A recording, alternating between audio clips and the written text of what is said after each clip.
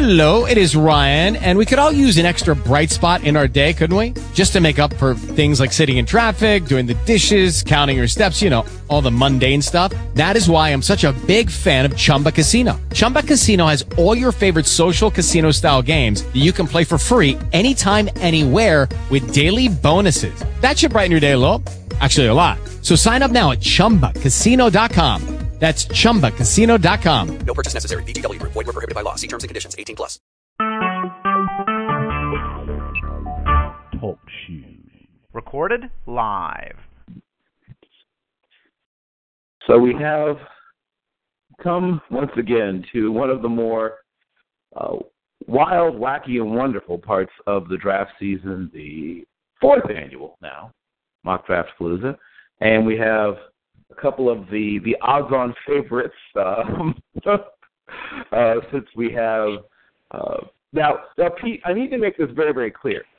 For the purposes of judging, everyone else is doing essentially twice the work you're doing. It's like you wanting to be declared the winner of an 800-meter race where you only won 400 meters. You do understand that, right, Pete? All I do is come in and win, and that's you can complain all you want, but I just come in and win. I'm clarifying that you are doing Pete's problem every year, though, is that he actually drafts better than the Brains. Which is unfortunately true. That if the Sixers made my draft last year, if they actually did that, they'd be in good shape. But the handicap I have is that the Browns always put me in the spot where I have the most picks. I'm not sure it's a handicap in a drafting contest. I mean, one could argue that's the exact opposite of a handicap, actually. Drafting near the top every year and having the most picks. I'm not sure if you and I think a handicap are the same thing. Like I said, I just come back, I wear my belt, championship, and I come in, do my job, and leave victorious. It's good to always have you here, Steve, to lend your special air of modesty to the proceedings. So, I won't bother explaining much, but so far, everyone who's popped on to this point is a past participant. We will have some new people joining us soon, and I'll explain some things then. So, we do have a little bit of discussion of each pick during the first round, slightly less discussion of each pick in the second, and then the third, quick bit of reasoning as to what the pick was, and then from the fourth on, we just kind of keep it moving. So, with no further ado, I will put Cleveland on the clock. So, because of the fact that the Browns never take the quarterback I projected them, I'm going to take Sam Darnold in hopes that they respond by taking Baker Mayfield. So I'm taking Sam Darnold. Oh, I should say the first thing I'm doing, I'm firing Hugh Jackson. I'm just that's it. But then Hugh got fired on draft day. This just in. Breaking news on my Draft Palooza. So I'll take Sam Darnold. The reality is there's two quarterbacks in this class that have, to me, all-pro or elite upside. It's Mayfield and Darnold. I think that's the chalk pick. I think this is what they're going to do. They do have Tyrod Taylor in place. I don't love the fact. I wish Sam Darnold had more experience. I wish he had that extra year of college. But he is really, really, really talented. And they have at least what looks like a plan in place if they can keep the head coach I just fired out of the way, that they can actually make this work. But yeah, there's no wrong answer here. But partly, I'm actually morbidly curious to see this just play out, how I think it's actually going to play out on the actual draft, and to see how it sort of goes. So I'm taking Sam Darnold, and I am more than open to take phone calls on pick 4. Okay, so we will have, I guess, a brief league meeting regarding pick number 4. First of all, I will ask, is anyone interested in making an offer on pick number 4 before we make the second selection? Nah. All right. Well, that didn't take long. Then we will put the Giants on the clock. The Giants are, in fact, thrilled beyond thrilled that the player they wanted is actually still available, and it is Josh Rosen going to them at pick numero 2. So we have 2 quarterbacks off the board back-to-back, both California boys, with Sam Darnold from Orange County. In fact, I guess both Orange County boys, now I think about it. Both from Orange County. Both from probably about 25 or 30 miles maybe at the most from each other. No, not even that probably. So guys who probably have known each other for a while, I'm guessing, both going off the board. So the quarterback of the future, I guess, is going to New York, and the quarterback of the very near future probably is going to Cleveland. Okay, well that played out reasonably sanely, I guess. Wasn't nothing too weird so far. The wackiness has not yet kicked in. So that brings us to our third selection and puts the Jets on the clock. The Jets are a little less pleased. Well, no, they're semi-pleased because their second choice is still available to them, and it is quarterback Baker Mayfield from Oklahoma. So 3 quarterbacks back-to-back-to-back. So we have the Browns getting Sam Darnold. So finally, it's someone who's not from spitting distance from the other quarterback, though. So Sam Darnold, USC, was the first selection. The second selection was Josh Rosen, also a quarterback, also a Californian from UCLA. And now the feisty one, Baker Mayfield from Oklahoma by way of Texas. Austin, right? If I remember correctly? Yeah. Austin. So can we talk about the size of the chip that Baker Mayfield's going to have on his shoulder and thinking that 2 other quarterbacks are actually taking in front of him, even though he was the number 3 pick in the draft? Are you talking about the 30 for 30 called the Mayfield 2? Is that what you're talking about? That we're going to what they see? Every night I go to bed thinking about those other 2 guys. Where are they? What are they doing? What are they eating? Right, I know. Yes. Right, exactly. Next, what if I told you that there was a quarterback who obsessed about the fact that 2 other quarterbacks were taken ahead of him? Okay, so Oklahoma State, Mayfield by way of Texas Tech. And now the Browns are back on the clock. Unless, once again, one last call. Anyone want to make an offer on pick number 4 before pick number 4 comes in from the Browns? Look at him. He's 6'5". He's 230 some odd pounds. He completed most of his passes at Pro Day. A majority. He completed a majority. A simple majority. A plurality. Trent Dilfer said his tape was bad, but he fell in love with his story. The apple that Jimmy has to buy. So I'm going to go ahead and assume that nobody's jumping on that grenade. So I'm going to take this is. I think the Browns are actually going to take Bradley Chubb in this scenario. However, I'm going to take Harold Landry from Boston College. Our first surprise pick. Well, yes and no. I mean, the reality is, I love Bradley Chubb. He just took the best pass rusher in the draft. But the thing is, Bradley Chubb to me is basically a charismatic version of Emmanuel Ogbah. He's really fun, and he's a little brother type. He freely admits this, who does things to get under people's skin. He's really fun. He's entertaining. Yeah, he is. He's putting on a show while he does basically what Emmanuel Ogbah does, and that's great, but the Browns have that. And the AFC North, which features Bill's favorite team, has nobody who can block this guy in Harold Landry. And this also sets up Miles Garrett can play in the 3, which he did last year anyway, and Harold Landry can play on the same side on the edge So with did him. you fire Greg Williams when you fired Hugh Jackson? Oh, I don't have to. They're all gone. I think the players can do a better job by themselves than this coaching staff.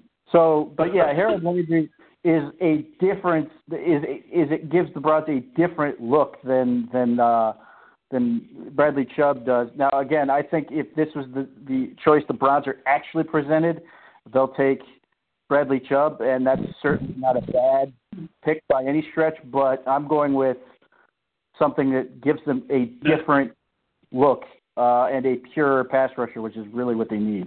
And I say that, Pete, because looking at this front 7 that you're putting together here, the old warhorse, Dick LeBeau, might be on the phone. he might actually get your number here if you want to look for a 1 or 2 year guy to get you through having fired your entire coaching staff.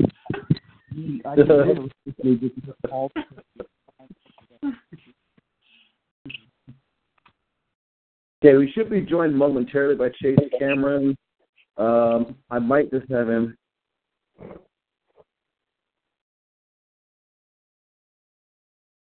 I may just announce it for him if he doesn't get in a second.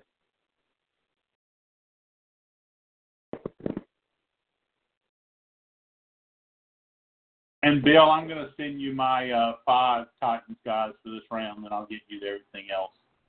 That's fine. Fine. Let's see. I'm going to DM it to you. No problem. I'm just double checking something. So apparently he had trouble getting in, but he should be getting in now. Oh, Roquan Smith. All right, that'll do. Well, that was my number 1 player. So my number 1 and number 2 players on my board, the guys who I thought were the 2 best players in the draft have been picked in the top 5. Yes. So yes, they have, which makes sense. That's where the best players probably should be selected. If only it always worked that way. But we now have them in. So to briefly recap, we have the top 5 consisting of Sam Darnold, quarterback USC, Josh Rosen, quarterback UCLA, Baker Mayfield, quarterback OU via Texas Tech, and defensive end / outside linebacker, Harold Landry from Boston College, and now interior linebacker from beautiful Georgia, Roquan Smith. Now off the board. So, this is what I think are the 3 best quarterbacks. I might actually argue that there may be actually one more quarterback that should be considered in that, and the two best non-quarterbacks all off the board in the top 5 picks. Yeah, well, once again, if only it always worked that way. But yes, thus far things have gone somewhat to form. Let's see.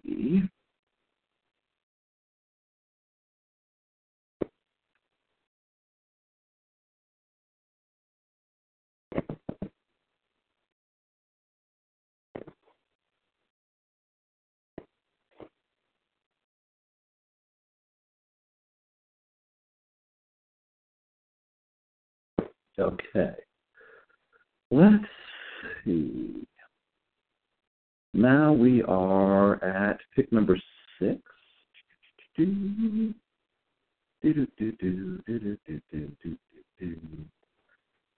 Pick someone awful.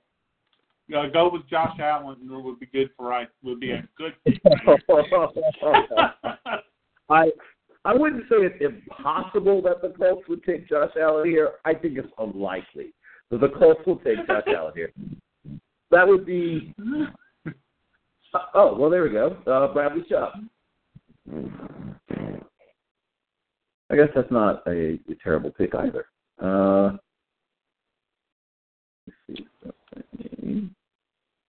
Okay, so here we go.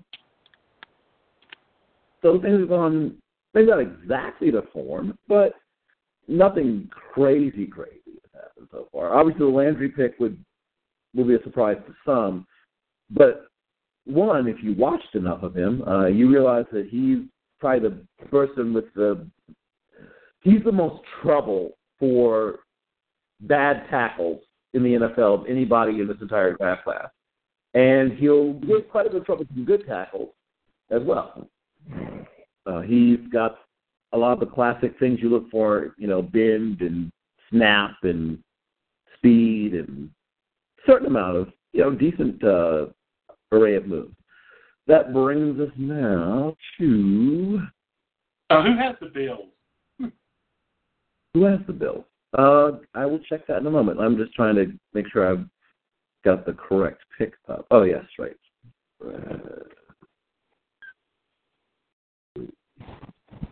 Up.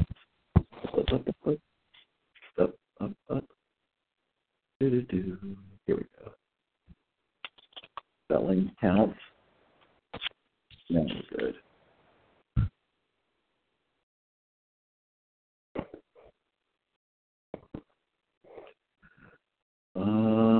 So that means Tampa is on the clock. Okay, let's take a quick look. Because,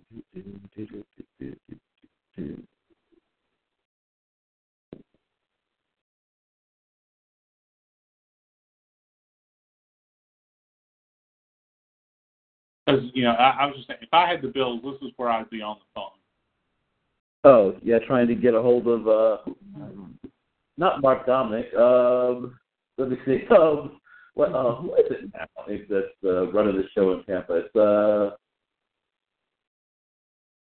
Jason Licht, or whatever his name is. Jason Licht, or Likes, or whatever. Yes, thank you. Thank you.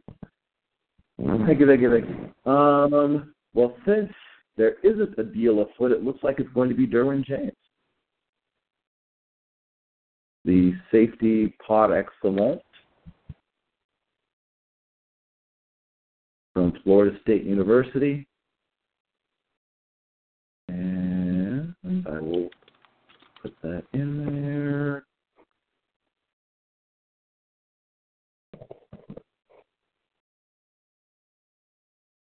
Those who know me are familiar with the term grandma scouting. One of the things about a guy like Derwin James is, he can be grandma scouted. There's not a lot, you know what I mean, that he can't do. There are certain things he's not the best ever at, but whatever it is you're going to ask a modern NFL safety to do, which includes covering slots and tight ends and running backs, he can do all that stuff. He can come down and be a force in the run game. He's a very good athlete. To make him a corner, Bill. Well, that's the thing that I'm hoping no one does. I know there's not as much difference between corners and safeties as there used to be, but there's still differences. Let's not go nuts. So the Bears on the clock. And I have a board from Jim Tarantias, who has another obligation, and it is Quentin Nelson, which is once again one of those total non-surprise picks. So far, with one semi-exception, things have gone pretty close to, pretty close to what most people I think would expect. Quentin Nelson, offensive guard, Notre Dame. Some people say he's the best player in the whole darn draft. He certainly is one of the cleanest. Now we come to one of the pivot points in the draft, the 49ers. Let me see something.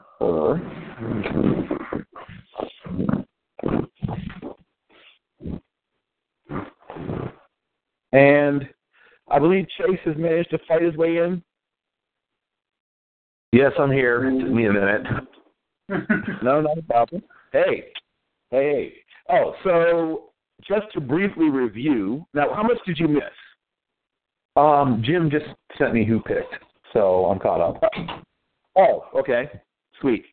What was the last thing I was going to say before so we had a little brief discussion of the picks for the first round, even briefer in the second, briefer still in the third, and then from the fourth on we just kind of pick and go. And trades are allowed. they simply have to be, I don't know, ratified, whatever.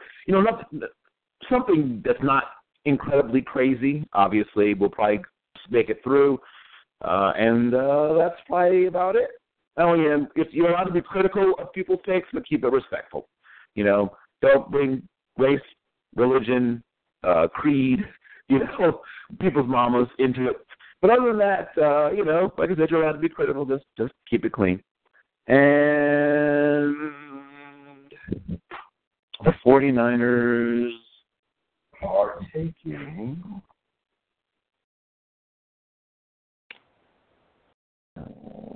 checking the board. Hey, Bill, do you have someone with the Cardinals? Yeah, Isaiah Okay. C. He sent me a somewhat limited board, so he's taking a chance, but we'll hope it turns out. Because if I had them, I would be willing to trade into 9. Right? Okay, well. In fact, I could be very well convinced to trade into 9. Okay. I will. He's on his way from work, I believe, but he sent me a quick little mini board. I will try to let him know that there are people who might be interested in trading down if he's interested in trading up. Okay. I was just saying, if I were him, I'd be dying to get above 12. Right. So it looks like the pick is Denzel Ward, cornerback from Ohio State University. And I know a lot of people have talked about him as the consensus number 1 corner. Frankly, in my mind, there's not a dominant head and shoulders above everybody corner in this class, but I think he'll be a solid long-term NFL starter. I don't know if he'll ever be, Hall of Fame, but I think he'll be a good, solid starting NFL corner, probably from day one, and will probably give you good play from that point for the next 6, 7, 8 years.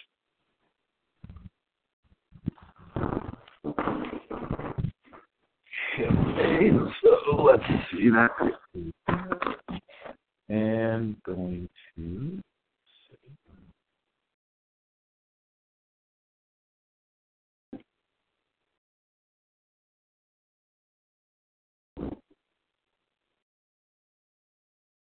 the Ohio State. You're on the clock, Mr. Jim Coburn. Yeah, and we are going to run up to the podium to take Saquon Barkley, running back out of Penn State. Oh, the slide, quote-unquote, slide is over for one Mr. Saquon Barkley. Jim is running up there. He saw last year the effects of let's just say that our man, he's had better days. Yes. Mr. Lynch, he's had better years. The end is near, and Jim's is going to push him off the edge. Okay, so feel free to give us sort of an idea of your thinking there with that pick. We don't have any running backs. Saquon Barkley is a pretty decent running back, one of the most athletic running backs in this draft class. Production-wise, he's probably not going to be a Hall of Famer, but he could easily be a Clinton Portis-like guy, and I think that's what we kind of expect for him to come in and become our starting running back and affect things, especially in the passing game. He's really, really dynamic in terms of his ability to catch the football out of the backfield. So that's why we're taking him at number 10. All right, then. So here's another pivot point in the draft. Miami. A team that could use, frankly, everything. Of course, the latest, hottest rumor coming out of Miami is that they might take a quarterback early, but I don't think that's well off. Let me look at their board. We'll find out.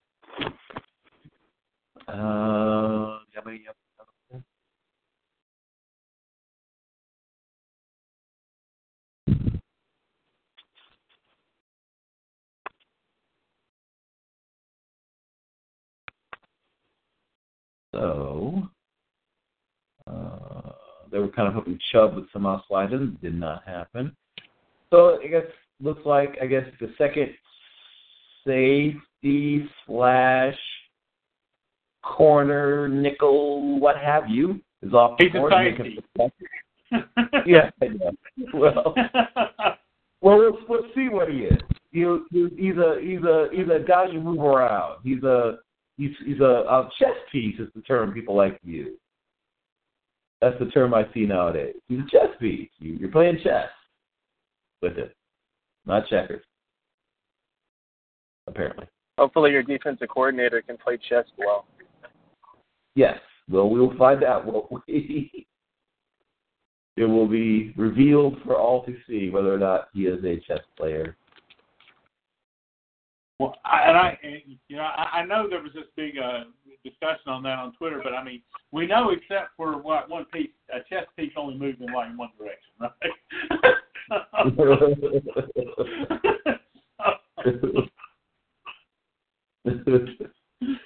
Yeah, I understand. But the Bills should be in a full sprint right now. Well, we will see. They should be stepping over people. You said stepping over. Well, I guess we'll find out. Because, they're about to get their quarterback. They're going to have all their picks left. They might be in actually better position than Bill now. Than Pete now. Who the hell is going to lose their job and have to move? Especially after Pete just gifted them the 65th.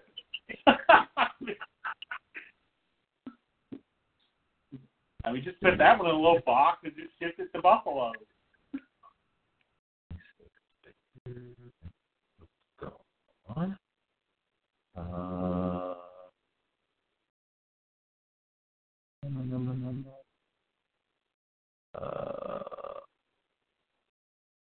It looks like the highest rated player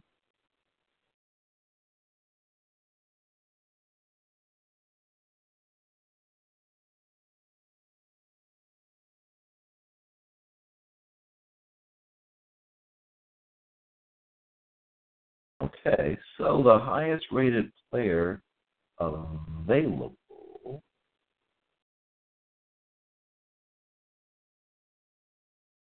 looks like it's actually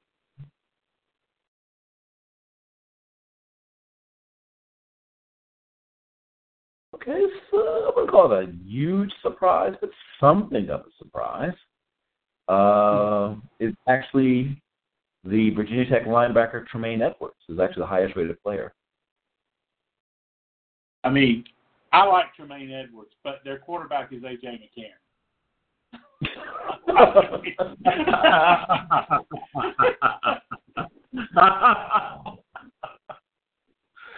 Well, maybe they're planning to trade back into the latter part of the round and pick up, Mason Rudolph or something. And the Heisman Trophy winner is sitting here from 2 years ago. So. Yes, you are correct about that. You are correct about that.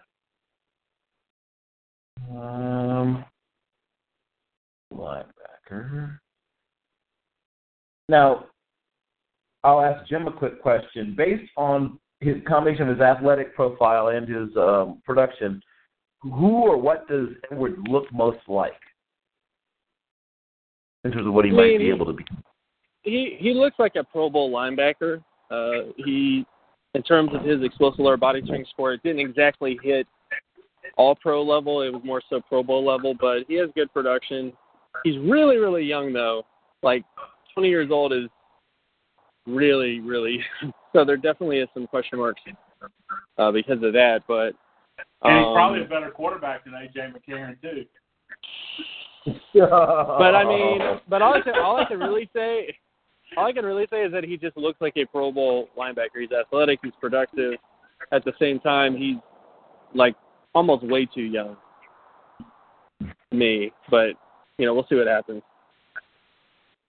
it is one of the great sort of challenges to see.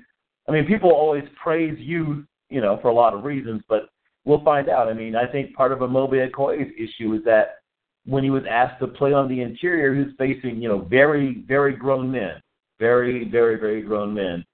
And I think he struggled a tad, trying to deal with these large, mean individuals that did not mean him well. So we will see if this particular young man can deal better with those very large, very unpleasant men that he will be facing. Though I guess the men won't be quite as large and quite as unpleasant as the ones that Amobi Okoye had to deal with. Washington is now on the clock.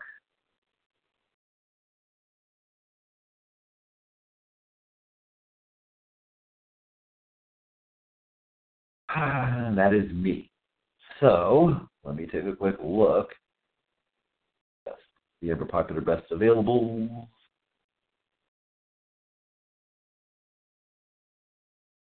Let's see.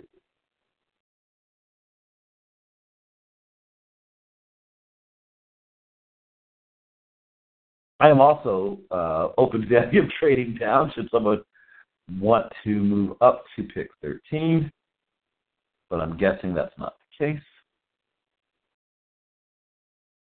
Yeah, so clearly not the case. No one said anything. So if I'm staying at 13 and I'm making this selection,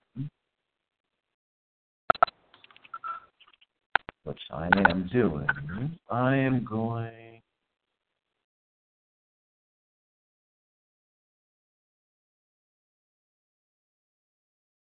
A little disappointed that Mr. Landry's gone, but I should have anticipated that. Should have anticipated it.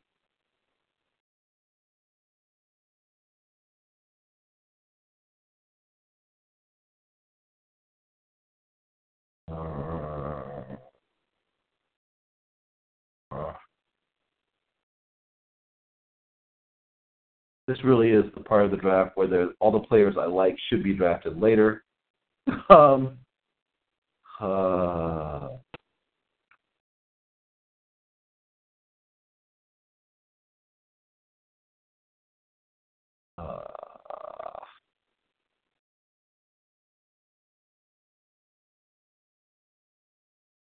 it. Okay, I'll just bite the proverbial bullet, I guess. And I will take corner from Iowa, Joshua Jackson. We're going to play a lot of zone. That is where he will excel. We're going to, basically try to keep him away from switch. He has to turn and try to turn and burn with, 4-3 guys. Because, well, first of all, who can really do that? A handful. But he's going to get the ball back. And that's something that, frankly, not that many guys in this class do that well. There's some decent corners, but very few of them are those guys that get you the ball back. He does that better than anybody else in the class. People sometimes comparing Richard Sherman because until 2 years ago he was a wide receiver, and because he's a guy who's kind of a length and so-so speed guy. I mean, he's runs in the low 4.5s, low to mid 4.5s. That's enough, especially if you're going to play a lot of zone. So, welcome to the team. And that puts Green Bay on the clock. So that is Donovan James. Let me see what I've got from the lovely and talented Mr. James.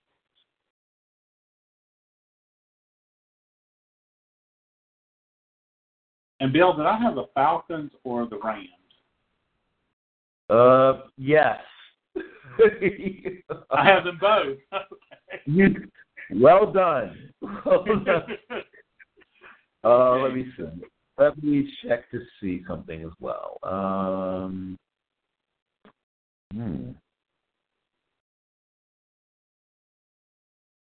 wouldn't say anyone's board's been decimated, but there's some people who definitely misread the intentions of others, I guess is the term I would use. So what is your for? Well, yes, go ahead. if 26 and 90 are good enough to get to 14, the Falcons would not mind moving up. Okay. Then let me announce unless someone has a big problem with that, I will announce the trade being made. Anyone have a problem with that? Everybody sounds okay with it? That sounds okay. Everyone okay? Yes? Okay. Get that? Yes. Okay. Number 14. The Atlanta Falcons are looking to go with the concept of we're just going to pass rush the heck out of the inside, and we're going to take Mo Hurst with the 14th pick in the draft. Oh, wow. Okay, well done. And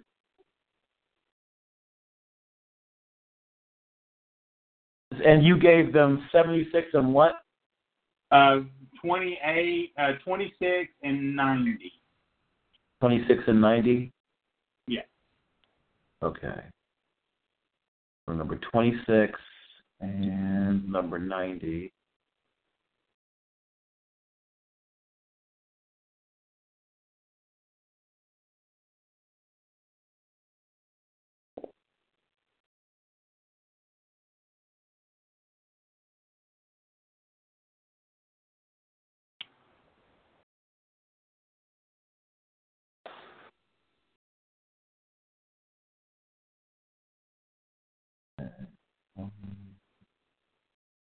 Green Bay.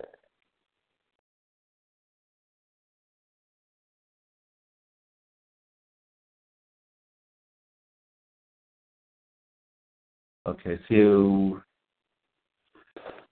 you gave them your first in this, and then your third rounder. Okay, got it.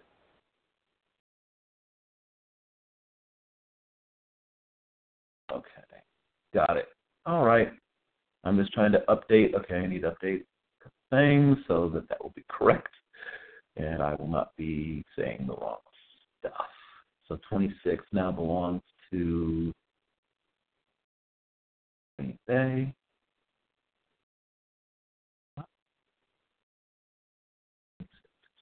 Okay.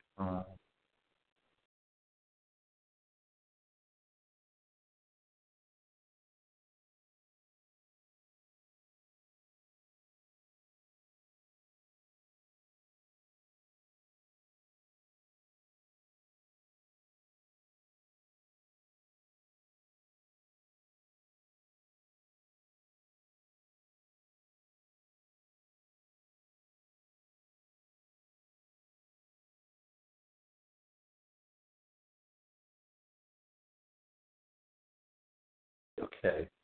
And then you just chose Mo Hurts.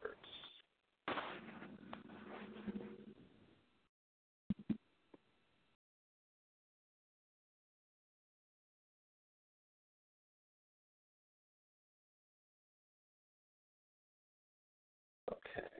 I think I am now caught up. So, you are building a little bit of a monster there on the defensive side. I just want to see quarterbacks die. Lovely. Okay, that puts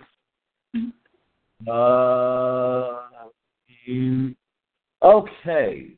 So you got lucky. What's your name? Isaiah.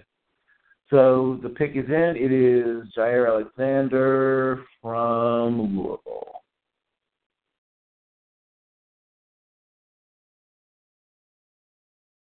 So after Sam Bradford breaks, who's the quarterback next? There are a number of other teams that I'm convinced is going to try to trade up for something later and snag. Maybe they'll go after Kyle Leonard, maybe they'll go after Mason Rudolph.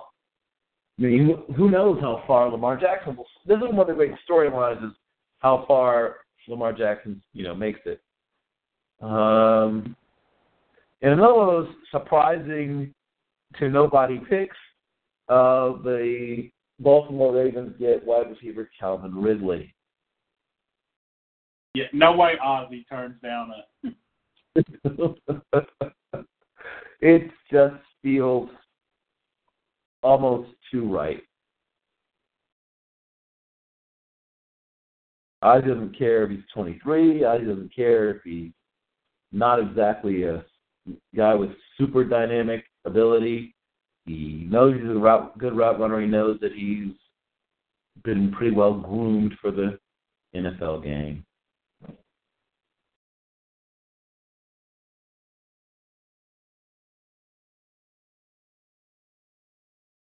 And puts the Chargers on the clock,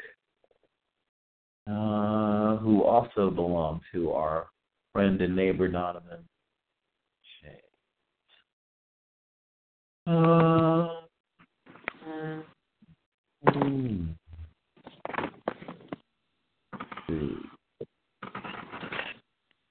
Who and what is left that he... Oh, all right. Speaking of building a beast on the front, it's Taven Bryan, defensive tackle from Florida.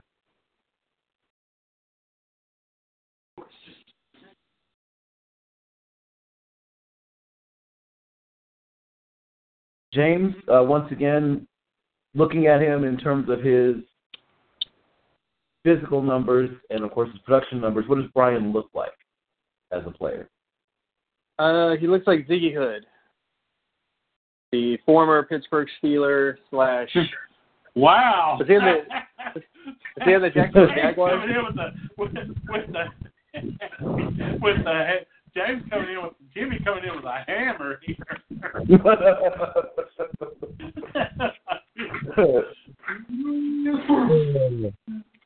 All right, I mean, that made Taven Bryan's a guy with a lot of athletic ability, and I think that I saw a best play on Twitter today is a lot of athletic ability and no clue right now what to do with it. So, he's a guy who honestly, he ended up, all of a sudden, saying, oh man, he figured it out. I mean, he certainly got the athletic ability, but yeah, if indeed he figures it out, then yes, they've definitely got something there. So that's an interesting, yeah. Yeah, indeed. So that brings us to Seattle.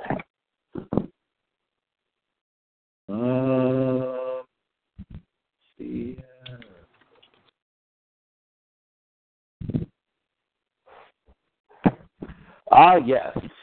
So, this is good-ish news, I guess, for the rather beleaguered Mr. Russell Wilson. Isaiah Wynn, I guess guard, most likely. He's at the next level, at least, from the University of Georgia. And once again, I'll ask you, Jim, based on the numbers that show up for Mr. Wynn, what does he look like in terms of his professional potential? Well, he has no numbers. Oh, well, there you have it. He didn't test at the combine. He didn't test at the pro days. He didn't do a bench press. He definitely is 6'3". He has the prerequisite arm length, but in terms of actually taking data and figuring out what he is, he really didn't do anything during the process. Right then. Isaiah said, "Watch the tape." So Isaiah Wynn is a mystery box, basically, is what you're saying, in terms of having some idea of who he is. Not only with you didn't get the workout numbers, you don't really have a really good tape on the position that he's actually going to play in the NFL, and you don't have a So, having said all that, I think he's a really good football player. He's a brilliant football player. He's something of a mystery box. He is both. He more than held his own at what I don't think is his natural position at the highest level of competition you can have in college football. So I mean, and when you look at Georgia, they play literally everybody. So he, I mean, you know, at least you can have that comfort. But like I said, he really didn't play guard in college. And I just don't see that, you know, a 6'3" guy is really. I mean, I think Jim will agree. You want the tackles to be tall. Yes, that is correct. Tall. And that puts Dallas on the clock, and the selection is Leighton Vander Esch, the linebacker from Boise State.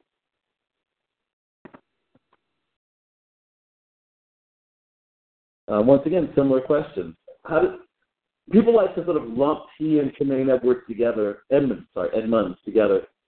How do they actually compare as players, and what does Esch look like in terms of his future projection as a player?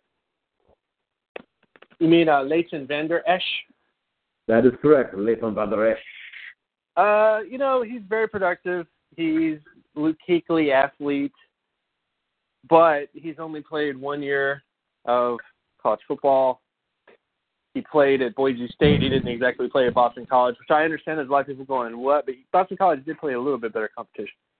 And but Leighton is actually a lot more explosive. I'm going to say that when I saw Vander Esch, the games that I saw, except for one, I think it was the Oregon game, his play was a lot Barrett Rudd-ish.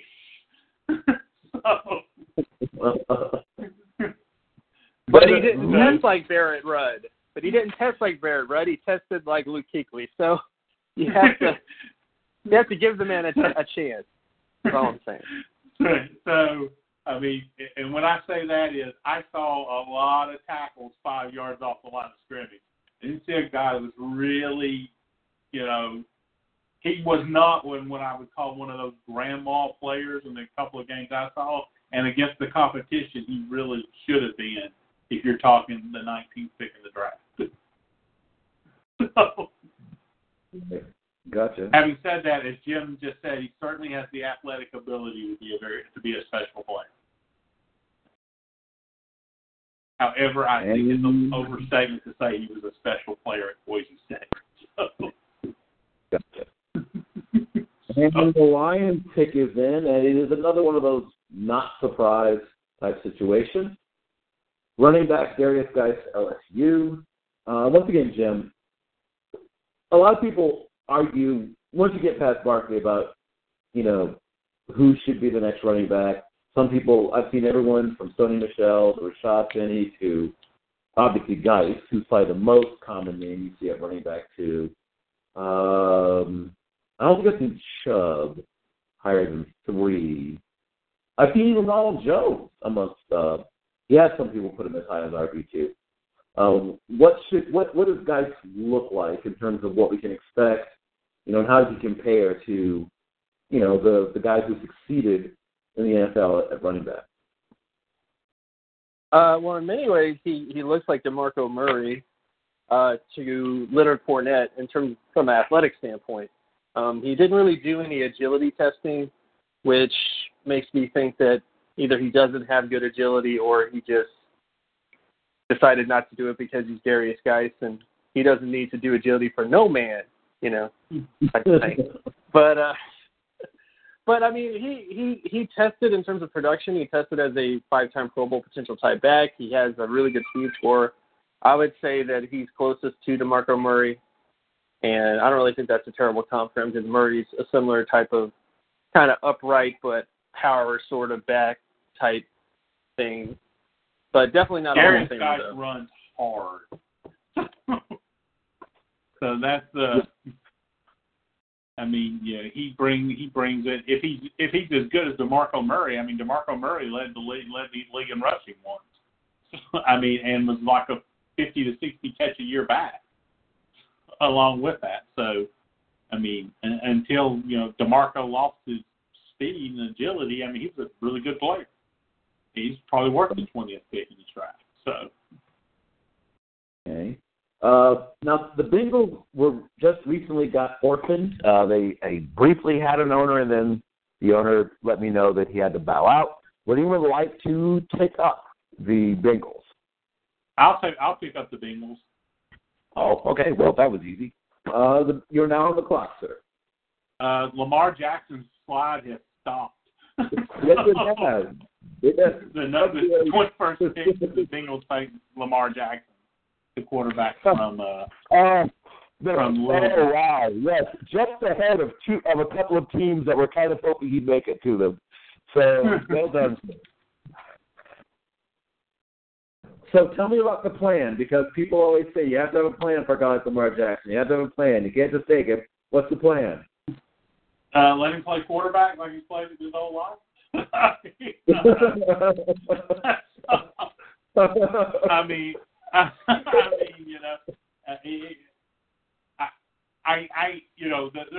thing. I mean, I know he's not the most. I know he's not, level accurate, but he's going to put a lot of pressure on the defense with his arm and with his leg, his ability to operate in the pocket and out of the pocket. I'm probably going to have to, just to put this out there, Lazar is, my offensive coordinator, is a Chip Kelly disciple. So, yep. I've got a good offensive system in place for Lamar Jackson. I'm going to be very up-tempo once I get him in there. The one thing is people like to pick on Andy Dalton, but Andy Dalton's not a quarterback. He's a quarterback that you should have a plan to replace, but he's not a quarterback that's so awful that you have to replace him right now. So if I need to give Lamar Jackson some time, I have that. I have a quarterback in place, but I don't often at the 21st pick in the draft get a Lamar Jackson. If I'm the Bengals, I come into the draft thinking where I'm at. It's a very good interior offensive line class, and I could use some help there. So I probably was thinking I was going to go there, but once I saw the former Heisman Trophy winner was there, I mean, I just, this is a dynamic quarterback, and you don't often get a dynamic quarterback in 21 in the draft. Now I'll let Jim tell me why the stats tell me I'm all wrong.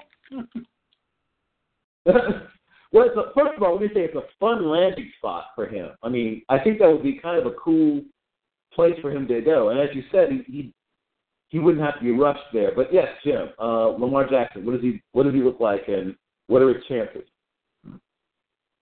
Well, in many ways, if you want the unfiltered Jim, he looks like a bus. From a high school production standpoint, he's below average. From a college production standpoint, he was below average in terms of his first year in college. Then he almost got to average as a second-year player, and then his third year he finally made the leap to have an above-average season. I think from an athleticism standpoint, he is impressive if you're just talking about him from a athleticism standpoint. But I would say that, and believe me, I think in many ways he could have like a Cam Newton or a Michael Vick-like career, but at the same time, Michael Vick and Cam Newton have never really been the most efficient passers in their career.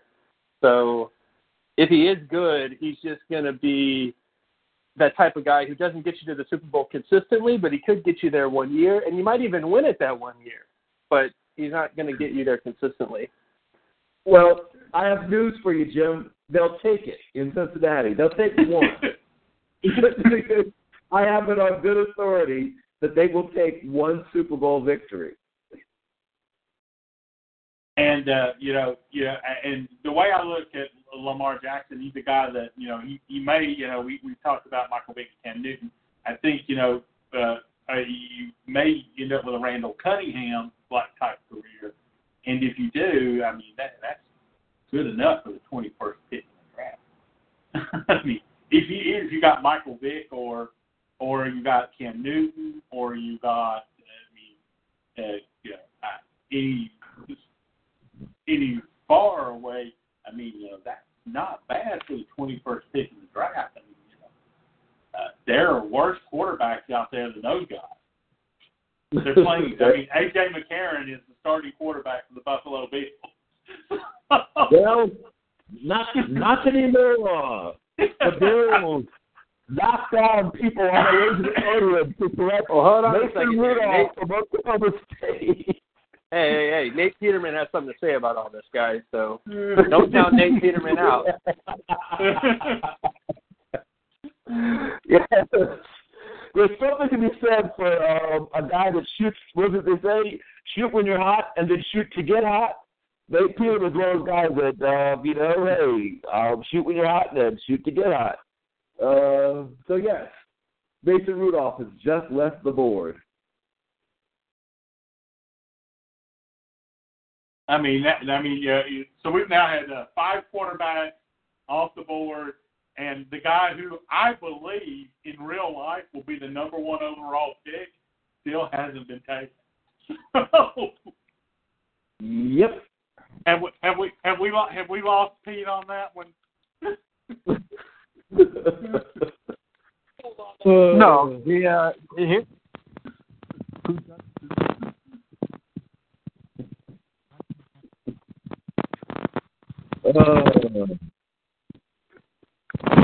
Now, we have just thrown his throw out a window, but that was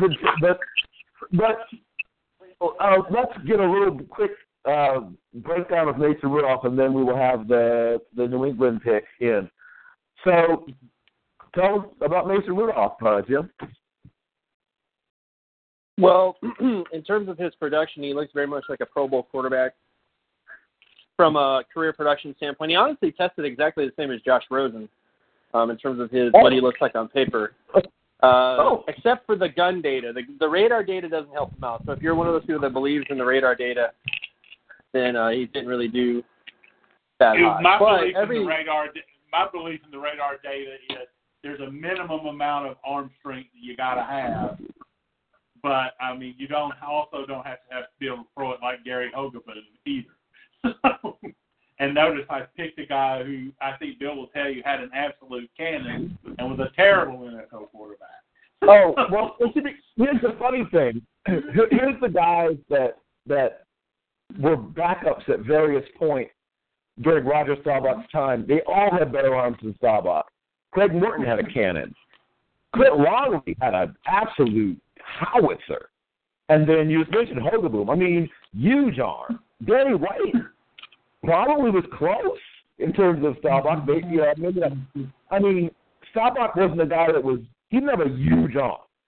But the backups for years in Dallas were guys that had really strong arms, but they couldn't beat Staubach for the job for whatever reason, maybe because they weren't as good. So, we'll see what happens. I guess I'll leave it at that.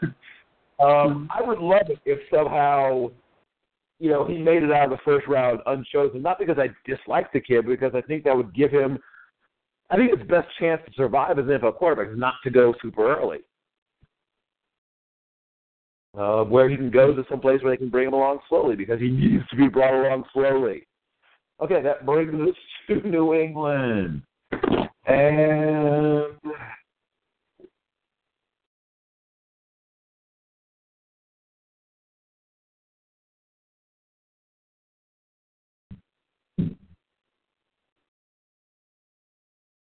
see.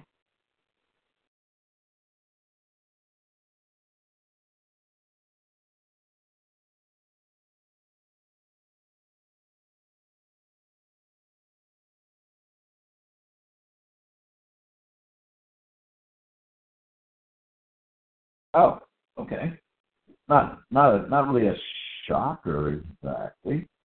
So it is cornerback Isaiah Oliver from Colorado. Bill Belichick likes defense, obviously, and he likes good players. And he saw his team, the pride of his team, his defense, get absolutely carved to pieces by Wait for it. Nick Foles. I mean, so well, I mean, I'll even go better than that. He watched him get carved to pieces by Blake Bortles.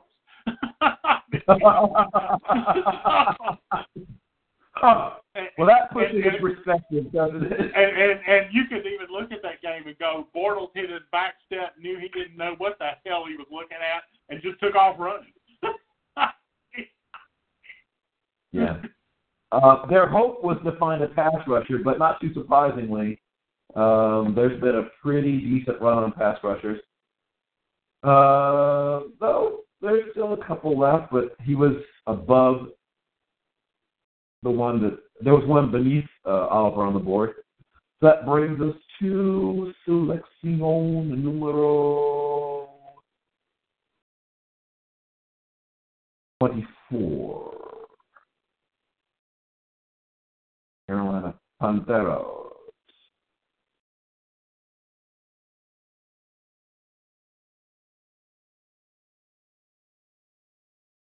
Okay, not a sexy pick at all, but it's probably a solid one.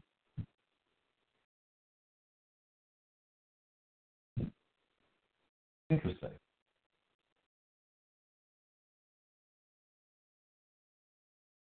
But yes, well, I guess you could say semi-sexy. Marcus Davenport, who sort of slid, I think, from where some people had him, because let me let him going in the top 10. This, I think, makes more sense. He's not exactly Julius Peppers, but then who the heck is? But he has potential to be some. Well, I guess we'll find out. What does Marcus Davenport have the potential to be, Jim? He has the potential to be a Pro Bowl edge rusher. He had pretty good production traits, athleticism traits, very similar to Jason Pierre-Paul in terms of his overall athleticism traits, and in size profile too. You know, he's about 6'6", he's 250 plus pounds. He has long arms. He definitely is raw, but I think the best upside you could expect from him is he either becomes Jason Pierre-Paul or he becomes Kareem Martin. So it's like either or. Yeah, that is what they prefer. Yes, I have it on good authority to prefer Jason Pierre-Paul. Okay, so that's... Let's get this out of the way. With the 25th pick, the Tennessee Titans take Josh Sweat, outside linebacker from Florida State. Okay.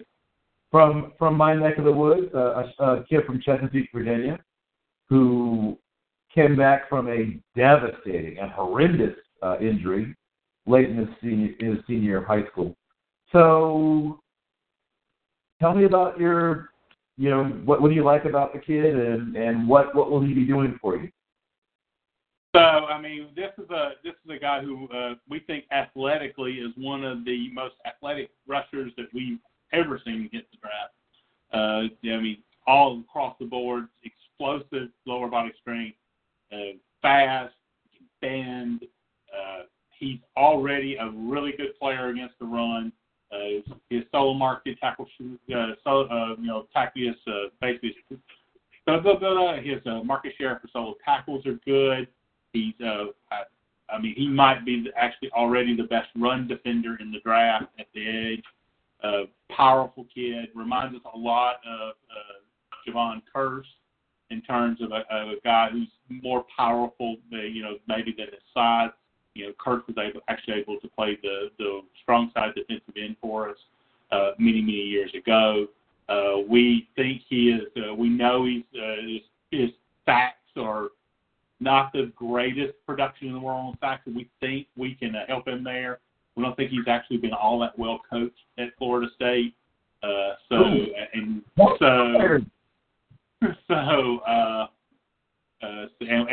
We think we a good place for coaching linebackers.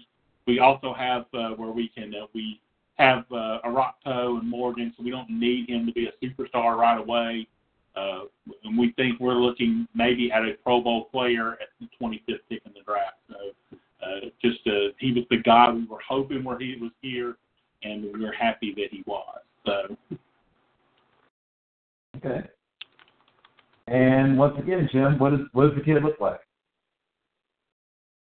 Well, I mean, he pretty much has all the production traits of a Pro Bowl player. The one positive I can say about him is that in terms of solo tackle market share, it's pretty high. And most edge rushers that don't really do that well in terms of sacks and TFLs, if they have high solo tackle data or high solo tackle production, that usually is a good sign. And he also is really athletic. So he's by far like the most athletic edge rusher in this draft class. So he is young, which can be a positive and a negative. But I do think there is a shot that he could end up being one of the best pass rushers in this draft class if he goes to the right system. All right. All righty. And we have a really good defensive coordinator whose defenses continue to get in the top 5, top 10. So. Right. Right. But on the actual draft night, the pick here is going to be Sam Hubbard. So don't get too excited about this pick because Sam Hubbard is coming to town. I actually don't believe that's the truth. So I'll go fly. I'll tell you why that I don't think that's the truth. I think if they have the pick, this is the guy they're going to pick.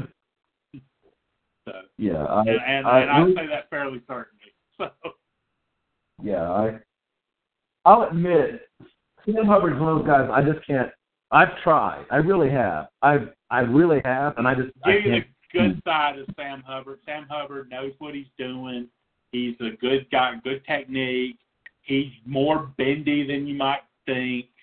The problem is he really doesn't have the oomph to exploit that bend, that ability to get low. But, he doesn't get blown out of there either. So, I mean, he'd probably be a solid guy if you could get him in the 3rd or 4th round. Because he's a guy that, I'm almost certain will play in the NFL. I mean, he's not going to get cut in his first cut. So, but, I mean, he's not a guy that would excite you if you were taking him in the 1st round. Now, I said all that, he probably ends up being like a 30-sack guy. So I don't really believe that. And this is what I tell people. Actually, the book on Sweat is he wasn't productive, but Sweat was more productive than Hubbard. So, and almost across the board and everything. And I think Jim will agree with me. Sweat has more room to grow than Hubbard. Oh well, yeah. I mean Hubbard. What was it I said? Did I say Kyle Vanden Bosch before? Is that what I said, Jim? How you know what you're going to get from Kyle Vanden Bosch because he's Kyle Vanden Bosch. He's going to give you everything he's got. But what he has is Kyle Vanden Bosch once got me 12 sacks in a season. I'd be shocked if Hubbard got me 12 sacks in a career. Yeah, so yeah, he's probably not quite even Kyle Vanden Bosch. He's probably a little less than that. That brings us to the Packers, who are on the clock with the pick they picked up via trade, and they still get a player they very much like.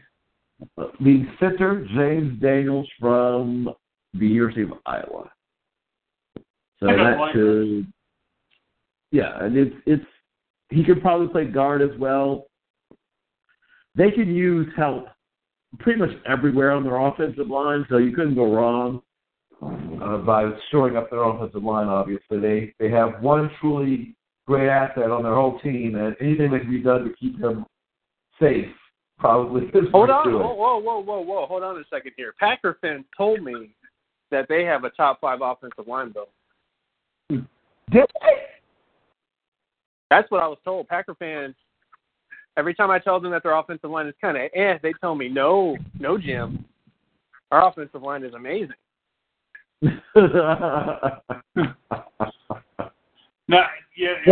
always said their quarterback is amazing, and he makes everyone around him look maybe a little bit better than they are. Yeah. I can tell that you have not spoken with Aaron Leming about the state of their offensive line because he does not think their offensive line is amazing. He has said in no uncertain terms that essentially they've got about 2 players on their offensive line that he would retain, and he would like to see everyone else replaced.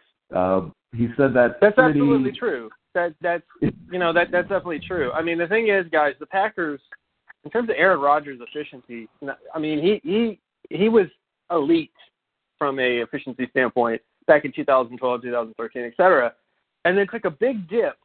In that time span, the offensive line has looked drastically different, than what it looks like now. And even David Bakhtiari, who I know there's David Bakhtiari fans out there, fanboys, he was also there for this really big dip in his efficiency. So either Aaron Rodgers is getting bad or the team around him is not very good. Or it's deteriorating around him. I would say that look at the record pre-Aaron Rodgers and post-Aaron Rodgers. That team went from a playoff contender to one of the worst teams in the NFL in like one hit. In one play. So, I mean, it probably means that there may be no more top-heavy team in the NFL. Maybe the Colts with Andrew Luck, if he comes back in his, Andrew Luck, or if he comes back and if he actually they get him out of Europe. So anyway, so the Saints are on the clock. Saints are on the clock, and okay, there are some players that they were hoping would have made it to them that did not. But amongst the ones that they have on their board who are still available, the first round grade.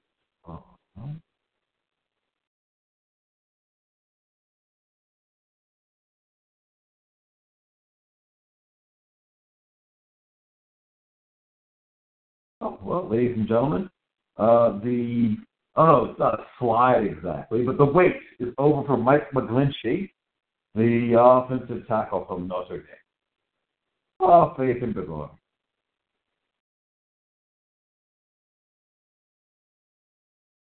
So what say ye about Mr. McGlinchey? Mike McGlinchey. Oh, you mean Matt Kalilke?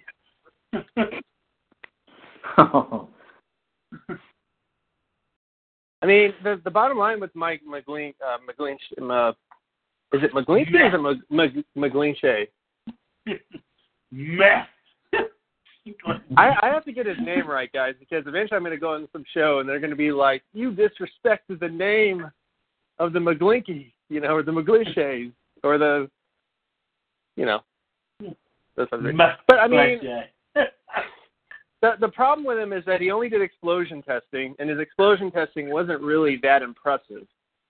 He didn't do the 40, and everybody said he didn't do the 40-yard dash because it wouldn't help him, quote unquote. That was like the quote from most of the people, is that if he runs the 40-yard dash, it's not going to help him. So if Mike McGlinchey is the 27th best player in this draft, then either this draft is terrible, or Davin Bellamy should have went off the board a long time ago because he's Lawrence Taylor.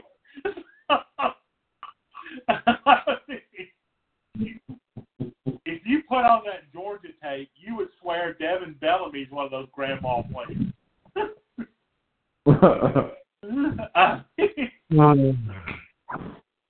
I mean, the Notre Dame tackles were I cannot kid the level of butt kicking that Carter and Bellamy gave them. Yeah. Well, I'm assuming that he's going to be, at least early in his career, on the right side while he tries to work on all that other stuff.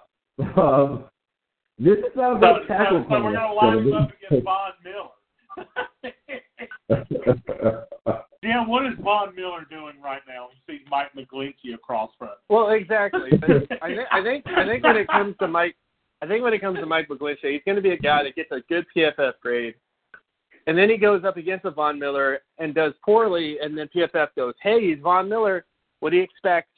It's like with Michael Orr and Mike Reimers, where they had this great PFF grade, and they were like, "Oh, these guys are underrated. These guys are underrated." Then they would go up against actual All-Pro to Pro Bowl level pass rushers, and they don't do so well. And then they go, "Hey, what do you expect?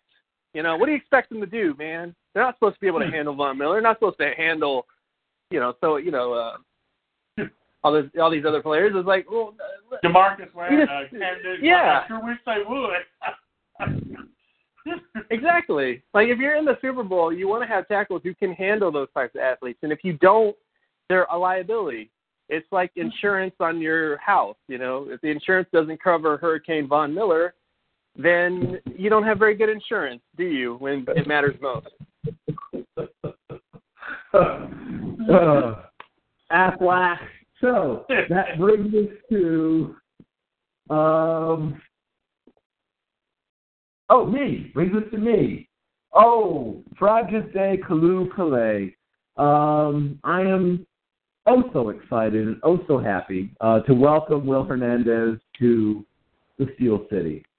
I was going to say, I thought he was the best player left on the board, and I love Will Hernandez. I can't lie. I cannot pretend otherwise. I love Will Hernandez. And a lot of people point out that, it's low-level competition, and a lot of people point out that it's not a premier position in the league, blah, blah, blah. Will Hernandez does two things for you right away. One is your running game will improve. The day that he shows up, your running game has gotten better. This may have slipped through the cracks for people, but the Steelers didn't run the ball that well last year. We were not good at running the football last year. From a physics standpoint, if you look at what really, from a physics standpoint, that a vert test, it tests the ability to generate initial velocity. Basically the ability to, and really, if you look at force, force is always a production of mass and acceleration, and initial velocity. If the initial velocity is zero, then because you're standing still when you start. I mean, it's really the initial force that you're going to deliver to a defensive lineman. Size and vert really test that for you. And Will Hernandez off the charts in terms of his vert to his size. Am I wrong there, Jim? Oh, no. I mean, Will Hernandez is easily one of the most athletic guards in this draft class, from a speed, flexibility standpoint, and explosion standpoint. So, and he's a guy that may end up going day 2 just because he played at UTEP. So, even though film-wise and everything else-wise, he looks the part, he plays the part, he talks the walk. He's a human monster. I don't know what else to say. If Sweat hadn't been there, I was actually going to take Will Hernandez. That was if he makes the day 2. Somebody has made a terrible mistake if he makes it to day 2. But yes, I mean, I don't. Well, whatever. It's never on the board for the Jags. Take somebody awful. Yes. Okay. The Jags also ended up being what's the word for it? Orphaned late in the game. Is there anybody that would like to take them as a franchise? Because I do not have a board.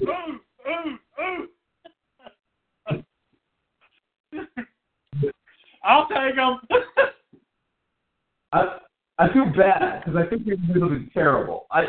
Jim, would you like to make this selection? Because I don't trust Steve at this moment. Who's the team? It is the Jacksonville Jaguars, pick 29. Oh. No, let Steve do it. I trust him. Oh, God. I just know something ridiculous is going to happen. We try to keep ridiculous things from happening. Oh, all right.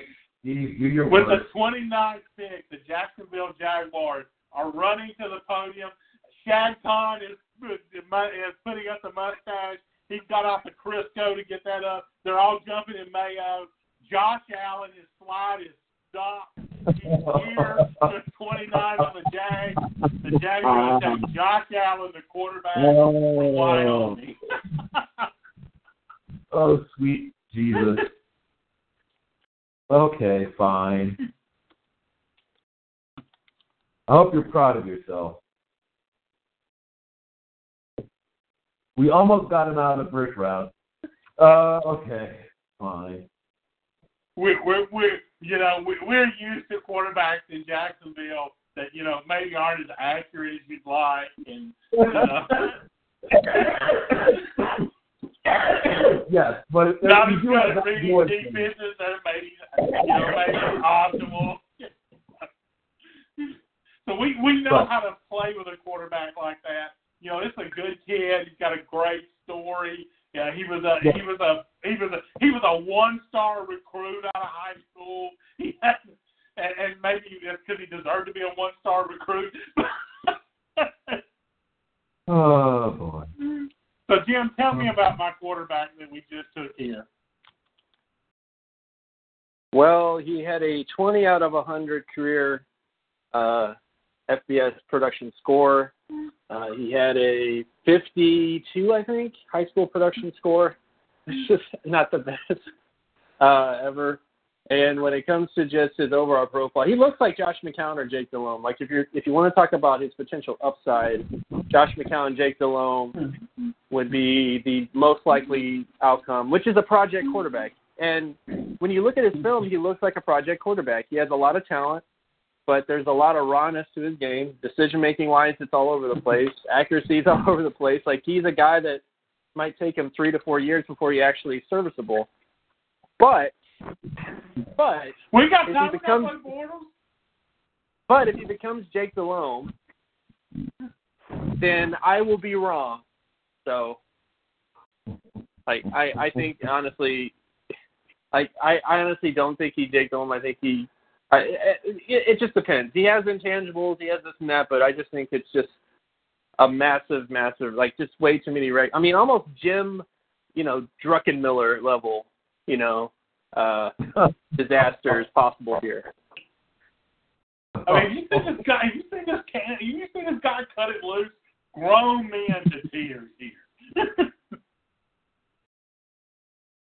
Oh, okay. Well, we've all had our fun. Minnesota's on the clock, and the selection is in. It is a massive human being, Vita Vea, the defensive tackle from Washington. Tell me about him, Jim. Well, when it comes to Vita Vea, his production is lackluster, and I know a lot of people say he's a nose tackle, Jim, but I posted all the nose tackle from Haloti Ngata to Cortez Kennedy to Vince Wilfork. All great nose tackles are usually productive. He is very athletic, so that's a positive. But I do think there's a chance that he could just become a long-term starter versus a multiple All-Pro, multiple Pro Bowl type. All right. But he's just an NFL starter. It's not like, is that what you're saying?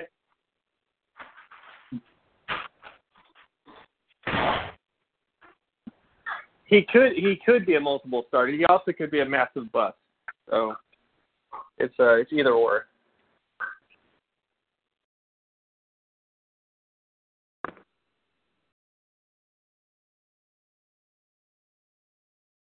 All right. That brings us to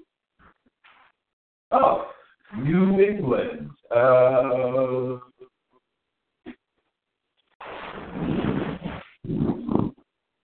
And the selection is offensive tackle Colt Miller from UCLA.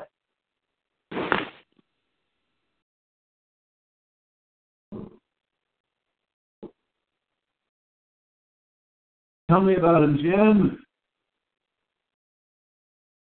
He is the most athletic offensive tackle in this draft class.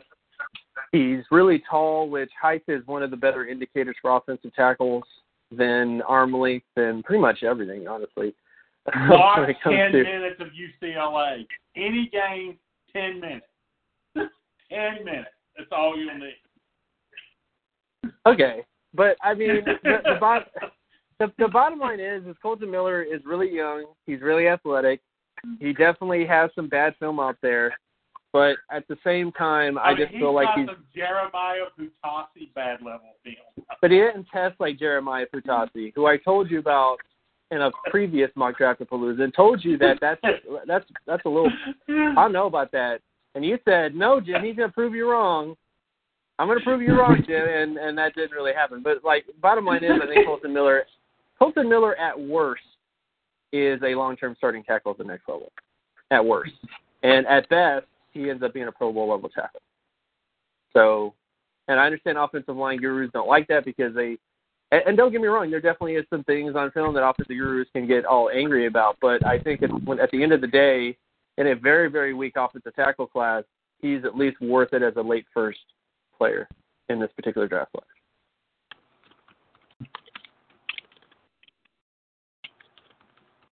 He's pretty much the exact same thing as the guy he's replacing in New England, Nate Soldier. And I think that's what they saw as well. I think they said, oh, look, we found our next Nate Soldier. That's what I think that happened. Well, their quarterback better be as good as Tom Brady. Their next guy better be as good as Tom Brady. And New England's at least a good place in that, you know, your quarterback, they try to get the ball out quickly, so maybe their quarterback won't get killed for holding the ball. Because, I mean, if Colton Miller is the 31st best pick in the draft, Gerard Avery is Lawrence Taylor. Just, you know, and that's a whole game of just ass whipping a guy. So, I mean, so, or Josh Rosen just got way overdrafted. So, one of those two things is true. Gotcha. Because I mean, this guy gave up way too many shots on the quarterback for the quarterback to either not just standing there and not pulling like that Wilson kid from Arkansas, or he just, I mean, he's a really athletic, not good football player. I mean, so, and yeah. I'm normally one who believes in the testing numbers, but I mean, it's hard to ignore how bad if the UCLA offensive line played. And maybe they were just horribly coached, or yeah, the Miles. It is hard to unsee the Myles Garrett game. Now, admittedly, once again, people will say, "Well, that's Myles Garrett," but oof, boy, wow. In his defense, he got better-ish. I mean, if you sort of watch the season progress. Or the Texas A&M game where that group of pass rushers just worn down from like whacking the hell out of Rosen for 3 quarters. Okay, yes. So I mean, I guess that'll work if you could, like, you know, maybe wear the pass rush down by whack the hell out of your quarterback. I guess, you know, that might work. So that brings us to the Super Bowl champions, the two Super Bowl champions, so that you are thrilled, beyond thrilled. Once again, they will run, not walk, to the podium to pick DJ Moore, wide receiver from Maryland, who they did not think in their wildest imaginations would be there. But there he is. So the offensive juggernaut that is the Philadelphia Eagles becomes just slightly more offensive. So tell me, Jim, how does DJ Moore compare? How does he stack up?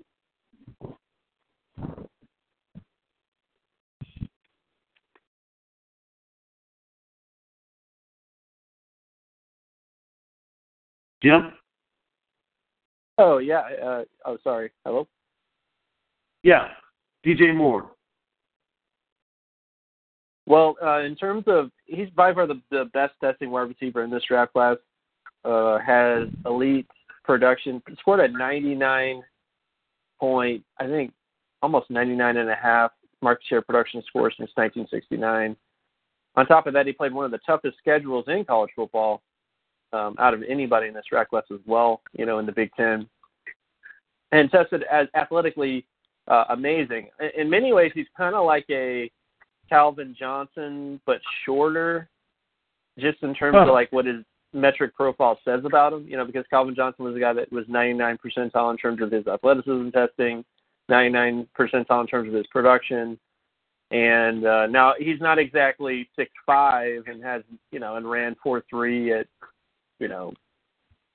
what the size of Calvin Johnson is, but he is kind of like a tier 2 type of, like he's in the same ballpark, but he's not exactly the same crazy mismatch type that Calvin Johnson was. Okay. Darn it.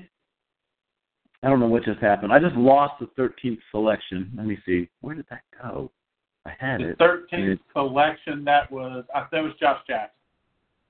Yes, thank you. I don't know why it like erased or something. Let me just put that back where it belongs.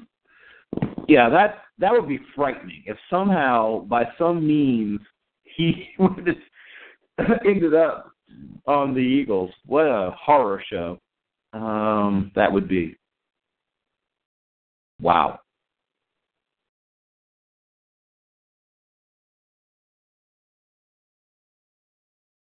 So, there we go. So I will briefly recap the selections to this point.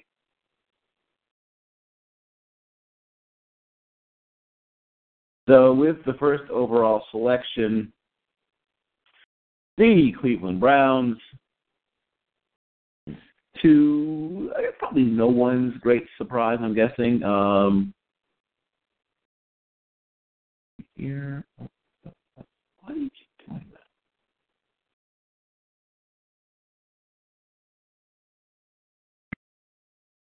that? Okay, to no one's great surprise, took Sam Darnold. The Giants took Josh Rosen. Baker Mayfield, making it 3 quarterbacks in a row, went to the Jets. Harold Landry also went to the Browns. A little bit of a surprise, not like a shock. Roquan Smith was the next selection. Bradley Chubb was the next selection, pick number 6, via a pick that came from the Jets to Indy. Derwin James went next to Tampa Bay. Quentin Nelson to Chicago. Denzel Ward was the first pure corner off the board. Then we had the mini slide of Saquon Barkley came to him with Oakland. Minka Fitzpatrick went to Miami. Tremaine Edmonds, Farrell Edmonds' kid, one of the many Edmondses, went to from Virginia Tech, went to the Bills. Joshua Jackson went to Washington. Maurice Hurst, the defensive tackle, with the slightly scary medical condition, but obviously the Falcons are all right with it. Took him at pick 14. The Cardinals got Jair Alexander. The Baltimore Ravens got Ridley, not to anyone's surprise. Taven Bryant went to the Chargers, so they decided to get even more defensive along that defensive line. Isaiah Wynn went to Seattle. Leighton Van Der Esch makes his way down to Dallas. Darius Geis to the Lions. Lamar Jackson went to the Bengals on a pick the Bills used to own. Then the Bills got a pick from Kansas City. They used to pick up Mason Rudolph, so a little mini run on quarterbacks. Isaiah Oliver went to the New England Patriots at pick 23. Marcus Davenport to Carolina at 24. Josh Sweat to the Titans at 25. Green Bay had traded back, took Josh James Daniels from Iowa. The center, Michael Lynchie, went to the Saints. Will Hernandez, yay, to the Steel City at 28. 29 is Josh Allen. Grumble. Then 30 was Vitavea from defensive tackle from Washington. Colton Miller went 31 to New England, and 32 DJ Moore, dynamic receiver from Maryland. So the Browns are back on the clock with the first selection in round 2. Connor Williams, offensive tackle, Texas. Okay. Tell me a little bit about your thinking there. He is good. Okay. I'll take it. Look, I mean, Jim's going to tell you he's got a Pro Bowl caliber profile. He's certainly big enough to play tackle, certainly big enough to play guard, could play even center. The Browns don't need him to play right this second, so that helps. But he's a really, really good and surprisingly young football player. He's only 21, and at that size, he can certainly add weight. But, yeah, he's just good. All right. I'll take it. And the Giants are excited because someone they had a first-round grade on has made it to them in the second. Wide receiver Christian Kirk from Texas A&M. So, once again, tell me a little bit about him, Jim. A lot of people compare him to Golden Tate. Which wide receiver? Christian Kirk from Texas A&M. Oh, Christian Kirk. He's actually more similar to. I'm trying to remember the Philadelphia Eagles wide receiver that was from Missouri, the Missouri, and then they traded him to the Kansas City Chiefs. Jerry Macklin? Yeah, That's kind of similar. Kind of similar to Macklin in terms of his. You mean Sean DGB? No, not DGB. I mean, Deion Kane. That's more like if you're talking about a DGB like wide receiver, it would be Deion Kane. But if you're talking about Kirk, definitely kind of a speed wide receiver. Also kind of similar to the USC wide receiver as well. That the Nelson Aguilar, kind of similar to him as well in terms of athleticism profile. But and he's productive. He definitely is a guy that has fringe Pro Bowl potential, but not exactly guaranteed to be a multiple Pro Bowl type. Okay, gotcha. And the Browns are back on the clock. Mike Gesicki, tight end, Penn State, except he's going to be a receiver. Oh, really? Really? Interesting. You don't see that very often. You will sometimes see a big receiver get moved to tight end. You rarely see a tight end move to wide receiver. I guess Devin Funches helped to start this trend. So tell me about that move that you proposed. Mike Gesicki is one of the freakiest athletes ever. He can't block, so why am I going to ask him to? I already have tight ends, so I might as well make him a ridiculous mismatch. For example, who on the Steelers is going to cover Mike Gesicki out wide every play? Oh, yeah, that is problematic. Okay, gotcha. He's got exceptional agility for 255 pounds or whatever he is. He's 6'5.5". His feet are outstanding. His hands are terrific. And if you watch his tape, not only is he good on it, but you're just going to get angrier and angrier at Trace McSorley and that coaching staff for how many times this dude is wide open and not getting the ball. He's a former receiver anyway, so I'm just putting it back at home. But now I've got a situation where I have Mike Gesicki as my X, Josh Gordon at Z, David Njoku at Y, and Corey Coleman as an 8-type guy, and Jarvis Landry can go watch.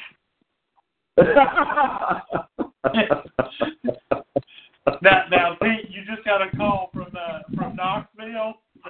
The guy paying the bill is reminding you that you are paying $70 million.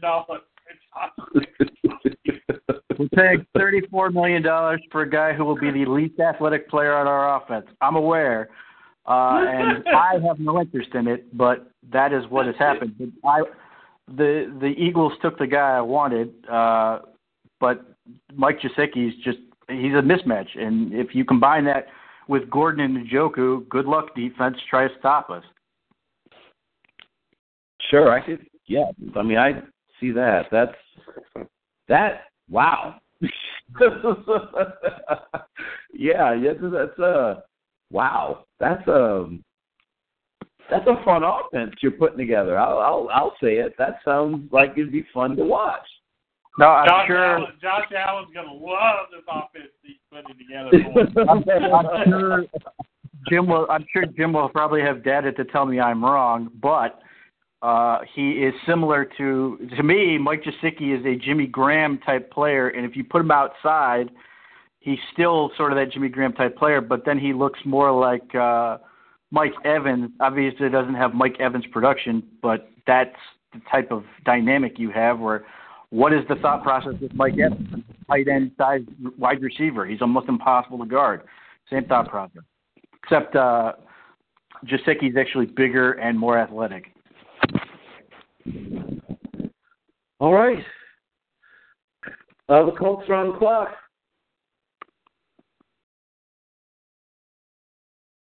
Why? You still with us, Chase? Did we lose Chase? Oh, on the Colts? Yes. Okay. Think somebody terrible. They take Quentin Meeks, cornerback, Stanford. Oh, all right. That is not terrible. Tell me about what you like about Mr. Meeks. He's a big physical cornerback. He kind of fits that, I think, the mold that Indianapolis is going to use. When Quincy Wilson, the other cornerback, I'm pretty sure. I think he had a really amazing pro day, and I like his film. So he fits what the Colts need, defense. Okay. Hard not to like it, and of course, the son of Ron Meeks, so somebody with an extremely developed sense of defense, somebody who's grown up around the game, smart. I mean, you always say about Stanford players, smart, but he's football smart. I mean, he's been around the game literally his entire life, and he goes home to a guy that knows a lot about defense every time he goes home from school, and of course, like I said, his entire life. He's eating cereal across from someone who spends all day trying to stop offenses. What do the numbers say about him, Jim? Well, Quentin Meeks had solid all-around numbers. Pretty athletic. In terms of his production data, he was pretty solid as well. He doesn't really have elite length, but really none of the corners in this class really have that sort of all-pro level, 32-inch arm length or more. Like the Seahawks don't like this cornerback class is basically what I'm saying. Because they don't really. The Seahawks need to look at some of the small school corners. Adonis Brown has like 33 and a quarter-inch arms, people, and ran 4.49 at his pro day. Get to know him. Oh, but is he a Division III guy? Our scouts didn't make that one, Bill. So. Yeah, hopefully he didn't run 4.79 at his pro day. Hopefully. No, he's not. Okay. He was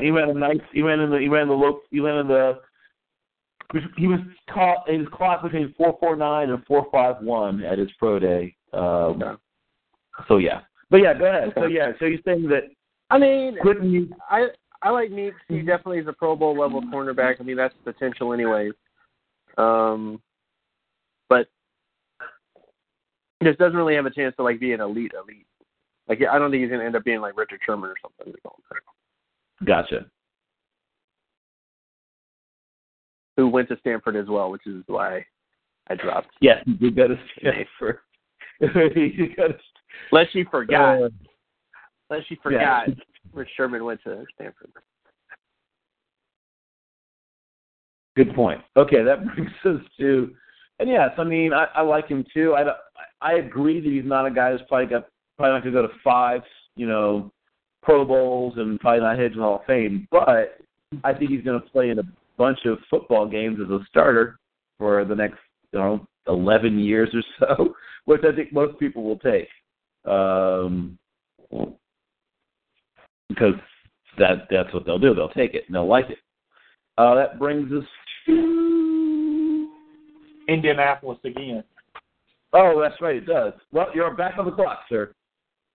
All right, they take Cortland Sutton, wide receiver from SMU. Oh, now you're having fun. That'll do. So tell me about what you're going to do with Mr. Sutton. Well, first of all, I feel really bad for Andrew Luck. I mean, who doesn't? Another thing, he's a big ball target. His 2016 film was amazing. He kind of fell back a little bit this last year, but I think he fits that mold of what would be a possession wide receiver with some jump ball skills. So that's why they took him.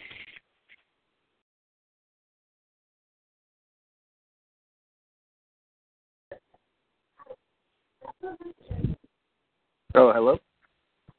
Hello? Okay. Let's see. So somebody besides the Colts is finally on the clock. Let's see. Go here.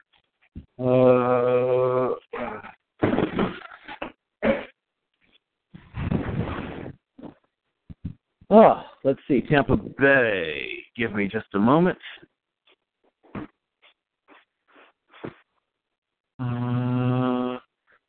Tampa Bay. Tampa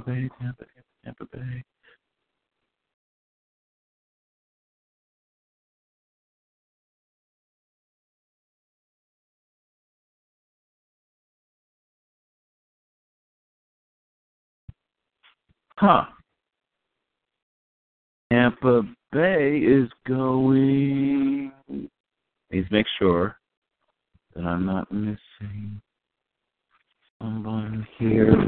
But it looks like they're going to go.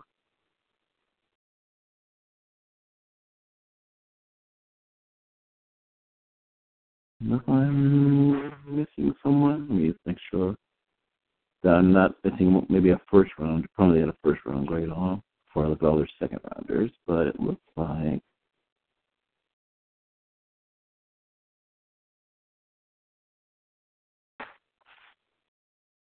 So the selection is in, and it is Nick Chubb, running back from Georgia.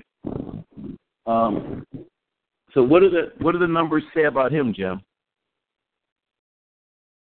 I mean, solid all-around profile. Really explosive, really fast. Flexibility, not too bad either. Production-wise, not elite, but he's pretty much in the same tier of production as most of the running backs in this class, like guys like Barkley. And there is definitely a chance he could become like a Pro Bowl level rusher. Only major question mark, of course, is the devastating knee injury that he sustained early in his career, but he hopefully has kind of recovered from that up to this point. Okay. Gotcha. That puts the Bears back on the clock.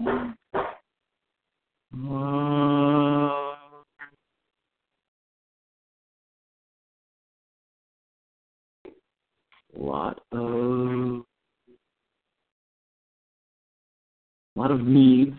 The team with a lot of needs.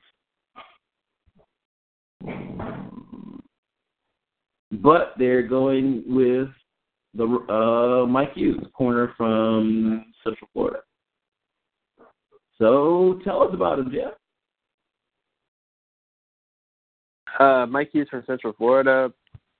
I mean, athleticism profile, he essentially tested as a less athletic version of Joshua Jackson, but without anywhere near the level of production in terms of solo tackle market share and pass selection market share as Joshua Jackson. He definitely could become a long-term starter, fringe Pro Bowler maybe, but at best case scenario, you're looking at like Vernon Hargreaves essentially as a potential outcome, but maybe a less, like a lower tier of Vernon Hargreaves in any ways. Okay. So you see long-term starter, but not a multiple Pro Bowler kind of guy. Yeah, essentially. in terms of his overall profile. Got it. And Chase, I believe you also have Denver. Is that correct? Yep, Denver's on. You are on the clock, sir. They take Holton Hill, cornerback, Texas. Okay. So a guy that some people had first-round grades on earlier in the year, and he seemed to slide down a little bit. So tell me and us about him and what you like about it. He actually reminds me of Talib a little bit. He's probably the best tackling cornerback in the draft. He gets a little grabby in coverage, but, he's a big physical guy, and I think that's what Denver needs on the outside now that they don't have Talib anymore.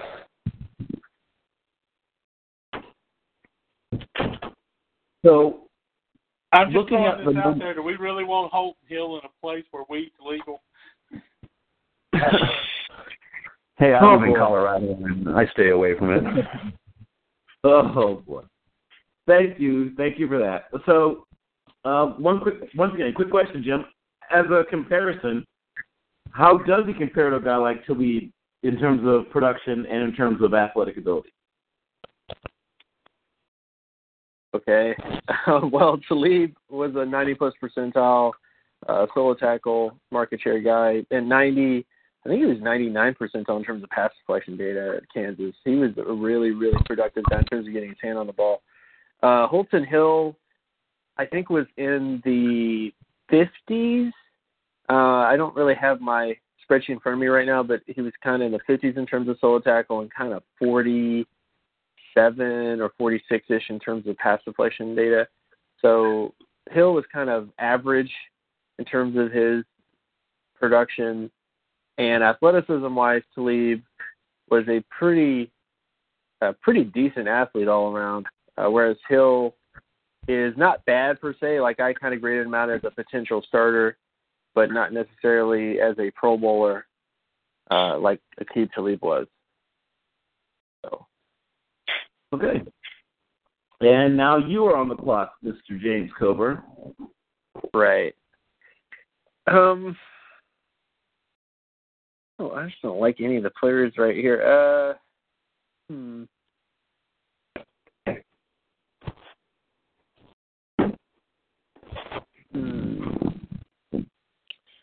Is Justin Reed available? He is very much available, yes. Okay, then we will go. Now, of course, this goes against Reggie McKenzie because he drafted Carl Joseph, drafted Obi Melifonwu. Both those Look, guys there's no are way really. Reggie McKenzie isn't pounding the table for Shaq Griffin right here. Not right here. Not like this. Not like this. Which is from the Matrix. I would say Justin Reed. I think in terms of athletic ability, production, and just overall film, I see him as one of the better free safeties in the class. And I just kind of like him here. There's a lot of other players that are interesting, but I kind of feel pretty good about a lot of different players falling in the draft because of different reasons. So we're going to go Justin Reed because I think he probably won't be available at the next round. I can guarantee that was the case.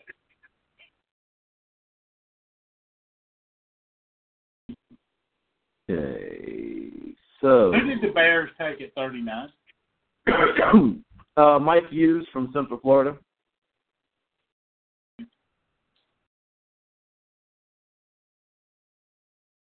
Yeah. So I'll just briefly recap the last 12 picks.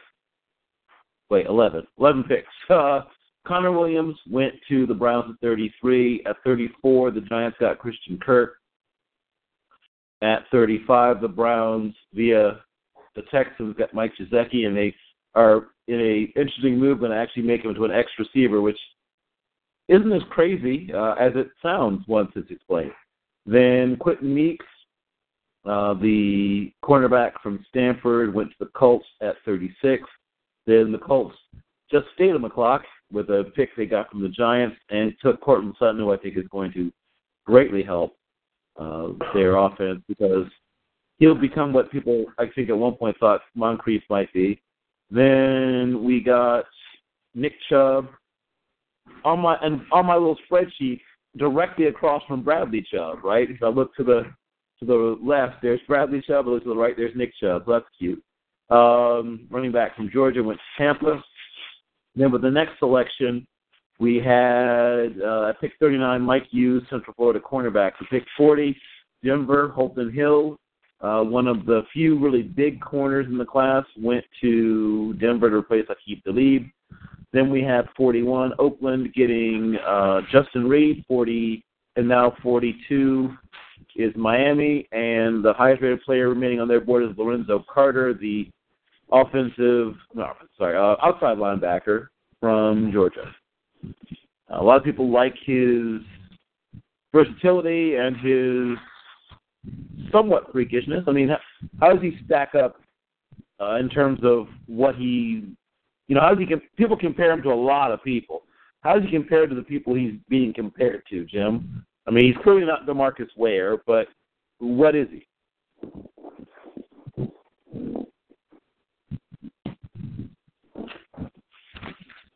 Jim? Did we lose Jim?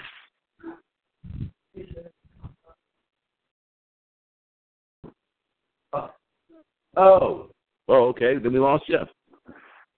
Then we'll keep going. But yeah, I mean, I feel like he's a more athletic version of a guy like Scott Fujita than he is, a true dominant pass rusher. We'll see. We'll see. Yeah, I think if you want to look at his maybe if you want to look at his NFL role is a guy with unbelievable speed, change of direction for his size, length. Just a guy who would really disrupt passing lanes if you used him that way. Maybe doesn't have the greatest instincts as a pass rusher. Pretty much one move guy, which is the dip and run. Yep. He's gonna give slow-footed offensive tackles fits with that. But I mean, good offensive tackles they'll give him room, and he won't be able to. He won't be able to counter off of them once they make contact. So, if I were to pick what I would conceive as his role, it would be as a linebacker who you could drop into coverage and really disrupt passing lanes with his length and his speed. So, and really make it hard to fit those balls in there. So, anyway, go ahead. Yeah. He's, like I said, he's not what some people think he is, but he's going to be a good player, even though, he's not going to be, I don't think he'll ever be elite, like I said, a truly elite pass rusher. But that brings us to selección número 43. Yeah, 43. New England. And let's see.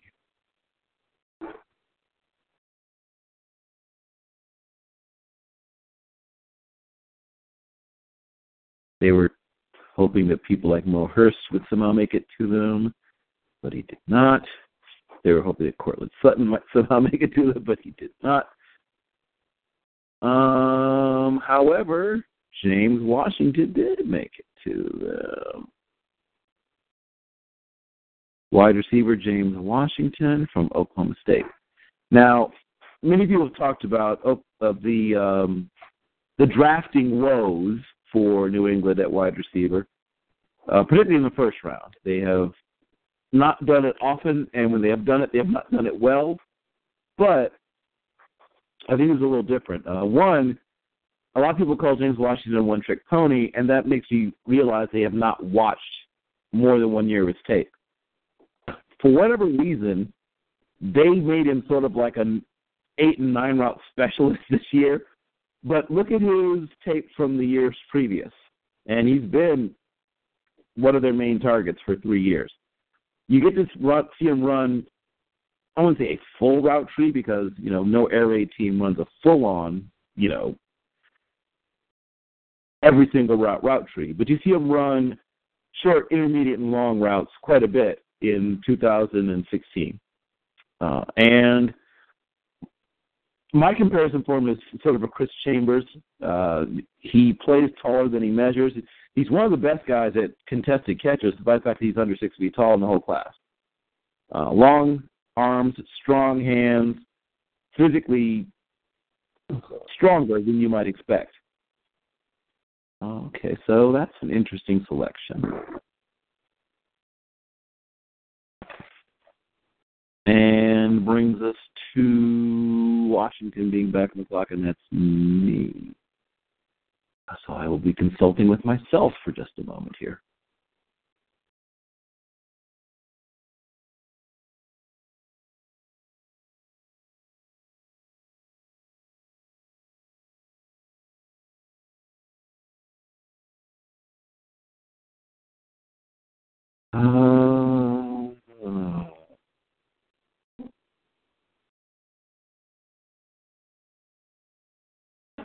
You know what? It's going to get me yelled at probably, but what the heck. I like him. I think he's a player that's going to end up having a really terrific career, so I'm going to go ahead and take Rashad Penny. Running back from San Diego State University. Help us in the return game, help us in the passing game, and he can help us in the run game. We got a lot out of Chris Thompson until he would break. This is someone who can do everything Chris Thompson can do, from return punts and kickoffs to catch the ball in the backfield to run it up between the tackles. But the difference is he's 221 pounds to Chris Thompson, who I think is generously listed at 190 or 80 something or whatever. This is a full-size running back and a fairly powerful guy. Though he doesn't, run people over for a living, he can when he has to.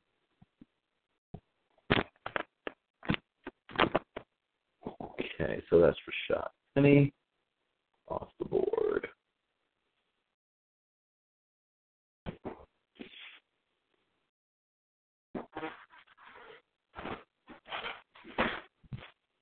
And let's see, what do we have for Green Bay?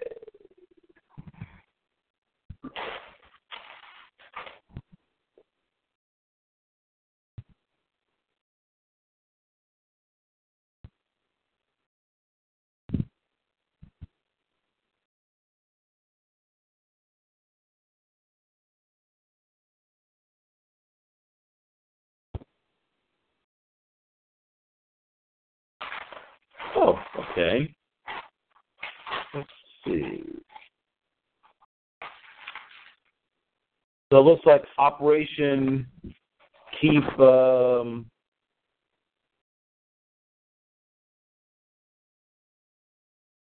it looks like Operation Keep Aaron Rodgers in one piece is in full effect. Just make sure that there's not sales rated higher than him. Looks like they're going to go offensive line again, or let me see, make sure.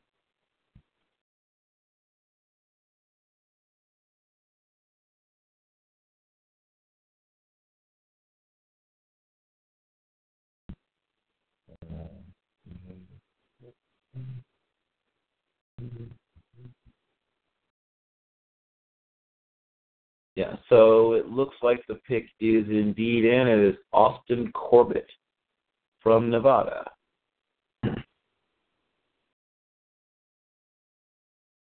So some people think he can play right tackle. Some people think he's a guard. But he's an offensive lineman, and they think he's an upgrade. So that is the selection.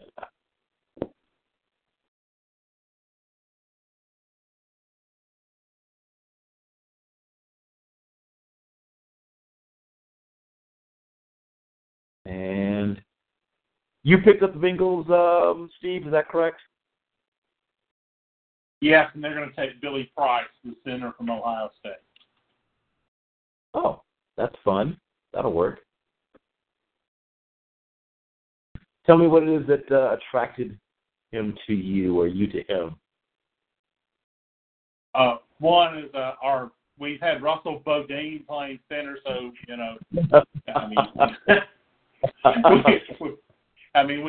we could run Pete out there, put up an improvement. And Price is just he's a powerful player, unusual power for a center, and on tape.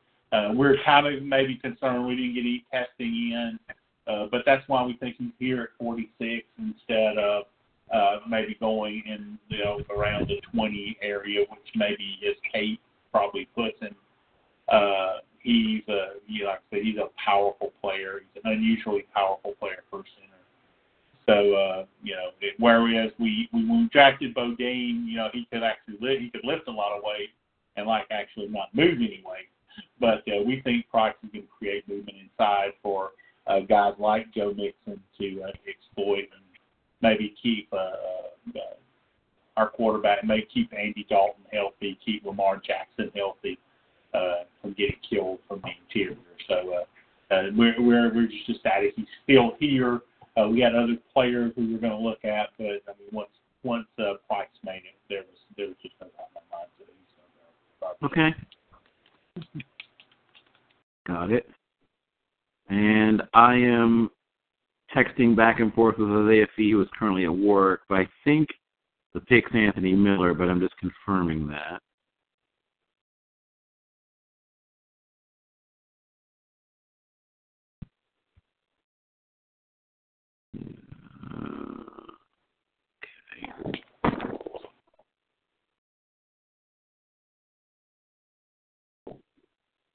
Okay, yep.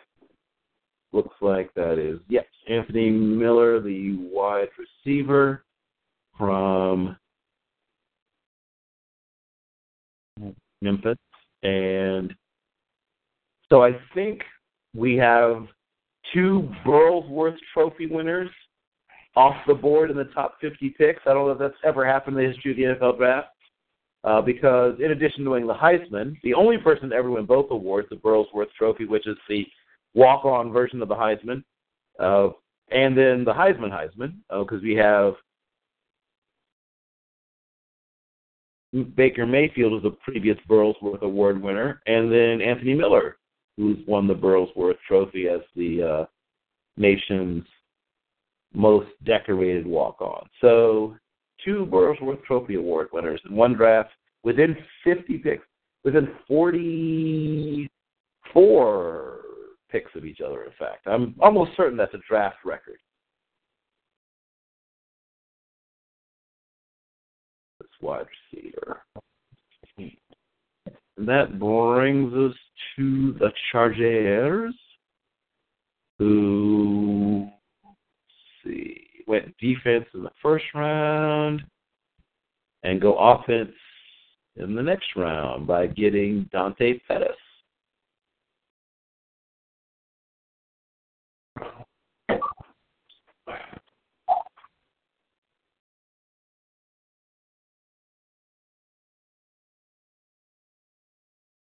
Some of my wide receiver guru buddies think Dante Pettis is one of the top 2 or 3 receivers in this class.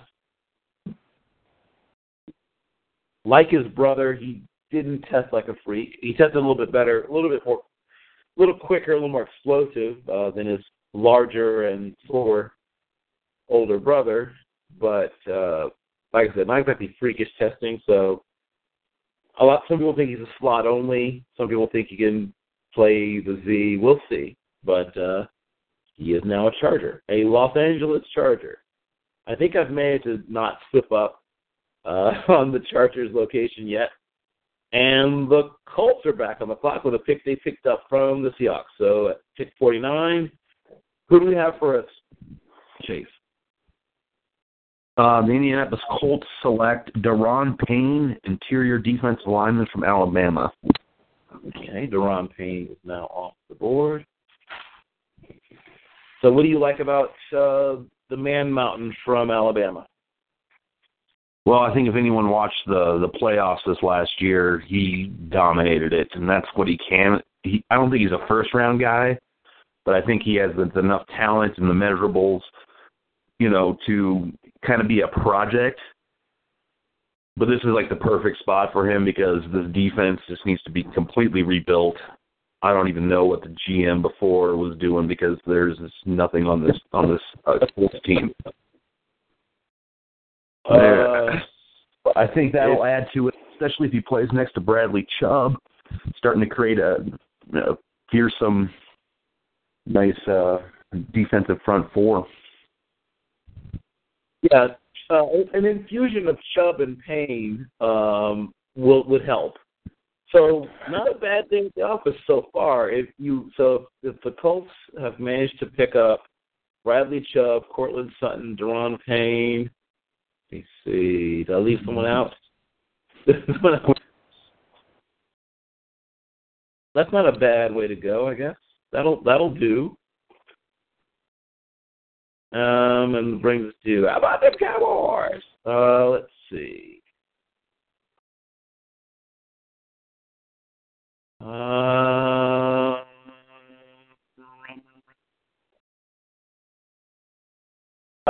Okay. So our first Division II player leaves the board as Nathan Shepard, the defensive tackle from a couple of different schools. I guess he started out at Simon Fraser about 8 or 9 years ago, depending upon who you ask, and sort of made his way to Fort Hays eventually after working for about 3 years to help his family out. Mostly interesting story. Some people worry about him being, an older prospect. Some people brought up Eric Swan as sort of a comparison, a guy who had been driving a truck and doing construction and then went to the junior college route and then went straight from junior college. Of course, had a pretty decent NFL career. We'll see if Mr. Shepard can pull off the same sort of trick coming from a lower-level competition. Now, what I will say is his tape is, no one has to tell you which one to watch. You'll find him. You don't have to know his jersey number. You don't have to know which team he's on. If you throw on that tape, you will find him. What did you say? You said, Jim, and it'll only take 10 minutes. It won't take 5 minutes. It'll take 2 minutes. Less, probably. He is clearly head and shoulders talent-wise above everyone else he's ever seen in his life, and he threw people around like I said, like empty wastebaskets. No one could block him, and he got to the Senior Bowl, and so that was the thing that I think really was put it over the top is when no one could block him in one-on-ones at the Senior Bowl. That puts the Lions on the clock at 51. So we've gotten to the first 50 picks.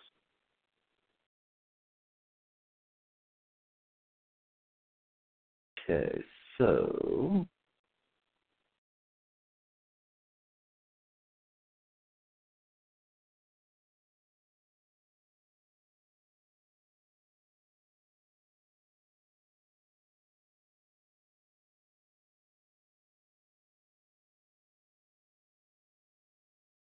it looks like we confirmed there's not somebody low.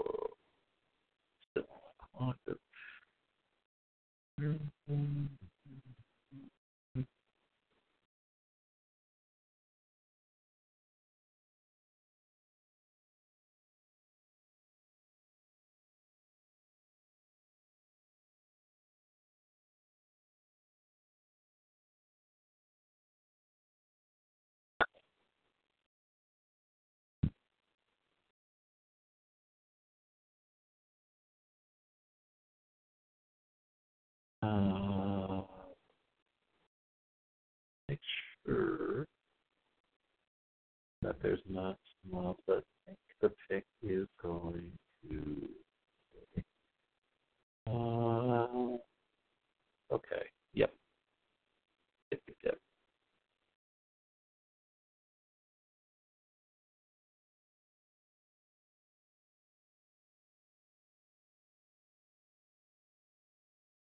Are we at Detroit? We are at Detroit, and it looks like the pick is. I'm just confirming quick. They're one of the teams hoping Justin Reed would make it to them, which did not happen.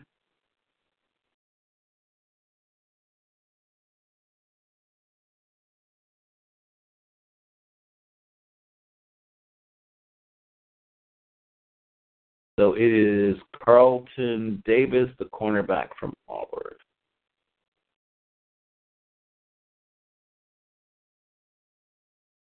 So if he ends up across from Big Play Slay, that might give them something.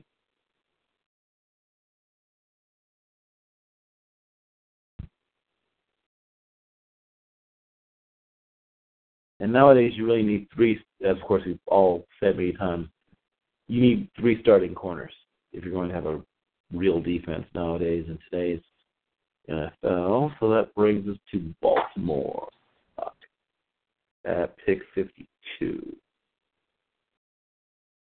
So they had Ridley in the first.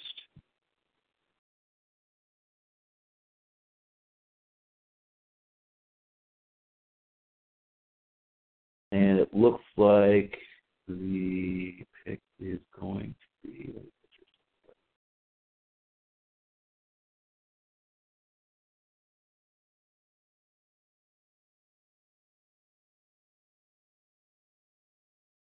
the running back from USC, Ronald Jones, the second.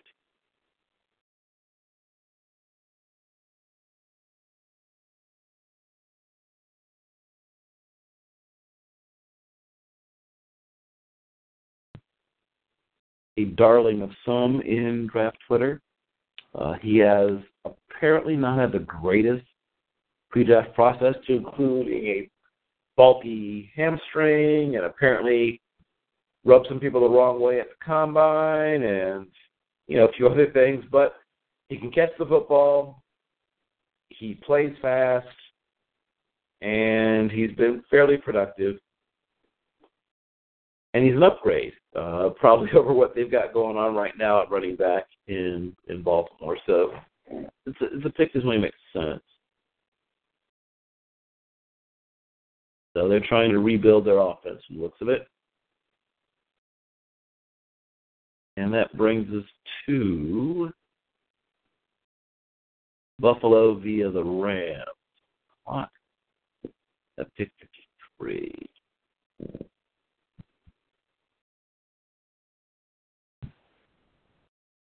Buffalo was sort of hoping that one of the receivers would be here. Let's see.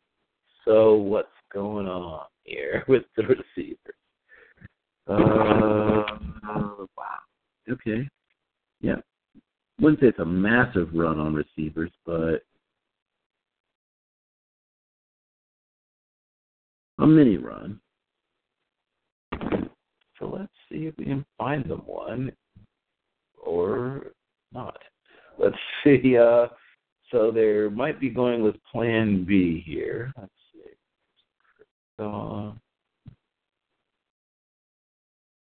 Miller's gone.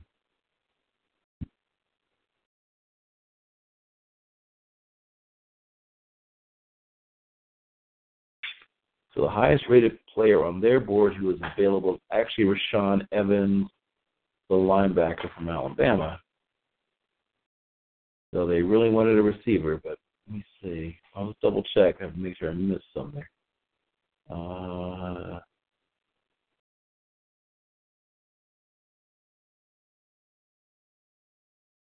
Yeah, none of the receivers they had either a first or second round grade on are available. They all are gone. Pettis went. Well, yeah, Chark is still there, but they have a third on him. Fourth on Simika. Oh, wait, no, hold the phone. Michael Gallup. Okay, there is one left. Okay. Michael Gallup from Colorado State, actually, it's a selection. Okay, take it back. So it is actually him. Uber productive for those that pay attention to such things. And people like to make excuses about a guy not having, this or not having that. I mean, Nick Stevens wasn't the worst quarterback in the world, but wasn't the best. And Michael Gallup made him look good more often than not.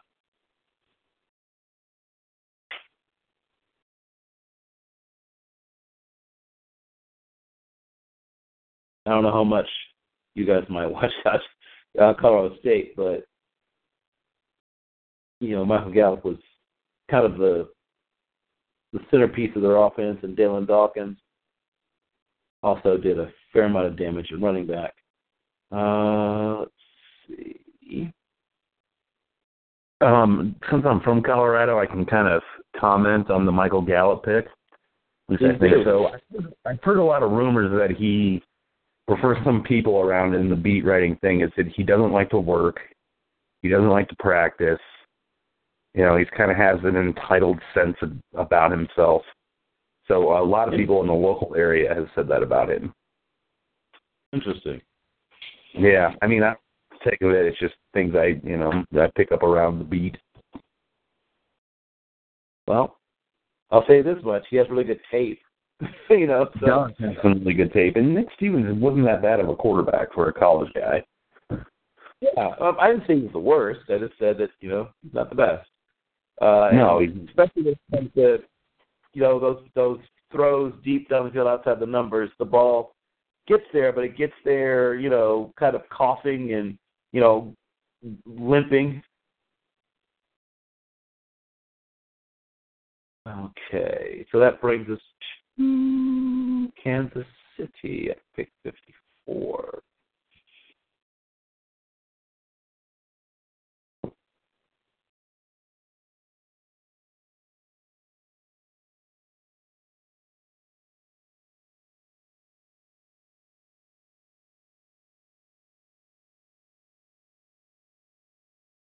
And the top-rated player available.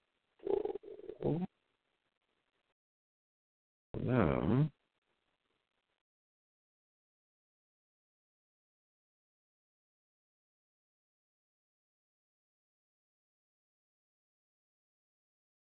Is tight end Hayden Hurst from South Carolina.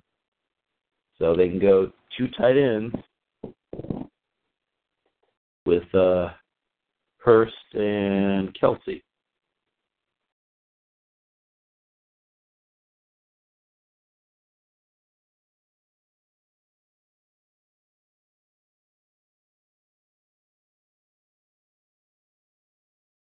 Hurst, of course, was a minor league baseball player. He has good ball skills, and he gives effort as a blocker. Sometimes I think people overestimate. I mean, he's not terrible. He's a good blocker, I guess. But some people talk about him as if he were, a devastating blocker, and I don't see that. I see, functional, solid, getting the job done. And once again, a slightly older prospect due to the fact he spent, I think, 3 years playing minor league baseball, if I remember correctly. Got a couple of those this year, guys who are in their mid-20s.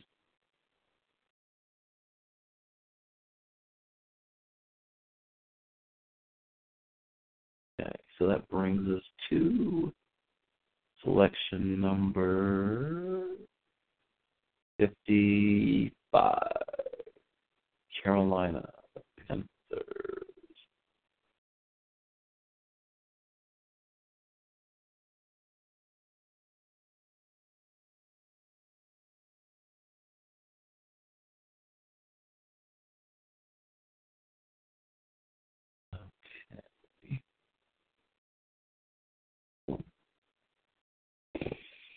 And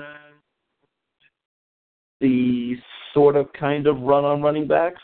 Well, it's not really a run, but spurt, I guess. Sony Michel, the backfield mate of Nick Chubb, is off the board.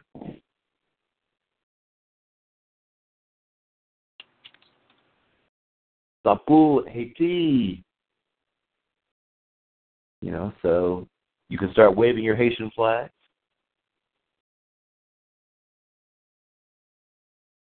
Yeah, this guy would have put us in a quandary at Tennessee because he was by far the highest rated player we had on the board, and we really did not see him running back as a need. Well, the Carolina Panthers took that quandary off your hands by selecting him, so that puts you on the board at 56, and puts you on the clock at 56. Now, 56 would be Buffalo. Oh, wait. That's They're back right. on the clock. That's right.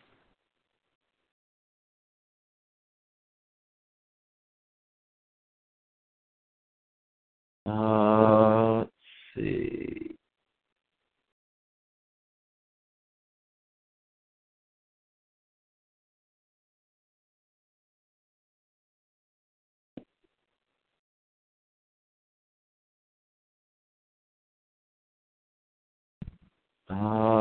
And it is safety from Wake Forest, Jesse Bates.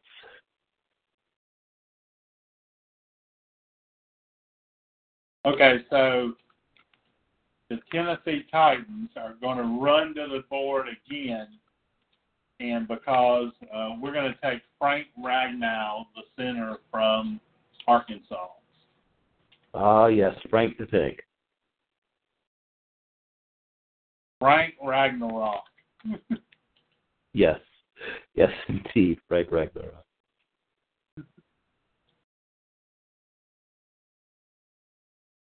Do you think he's a starter for you, or is he depth, or what is he going to be? For us, we're going to let him compete with Klein and with Levin, and for maybe a year, and then we see him as a replacement for Jones, knowing that we're going to need to extend Lawan.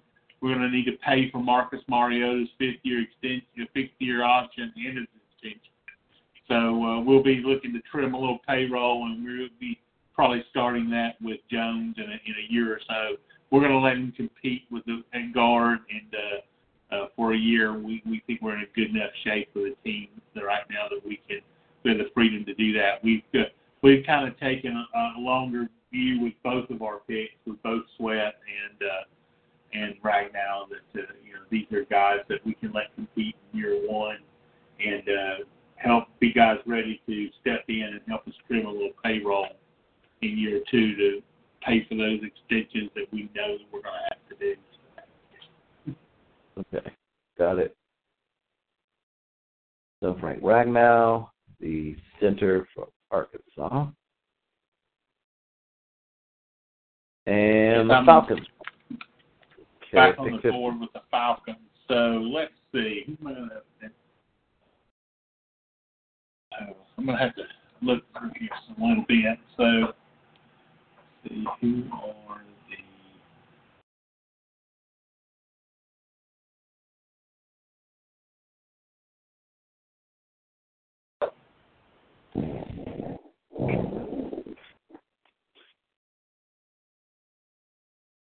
Falcons are a team that's in fairly good shape all around. Yeah, they don't have too many desperate teams. No, they haven't got the huge holes. They've got places they could improve, but no gaping crevice. Well, and there's really no players around here that I love. So let's go to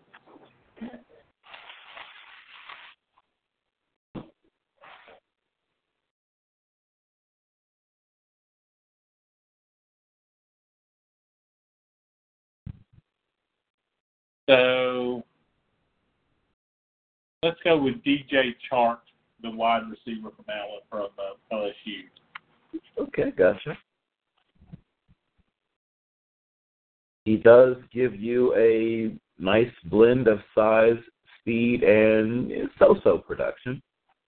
I mean, actually, if you look at his market share production, same as Washington.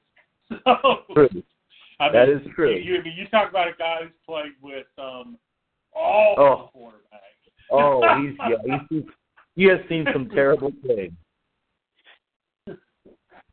I mean,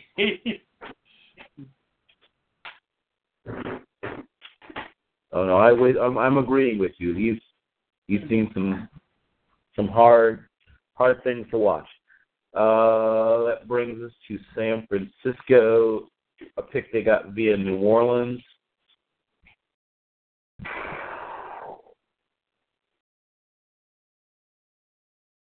A lot of players with third-round grades. Let's see. Is there anybody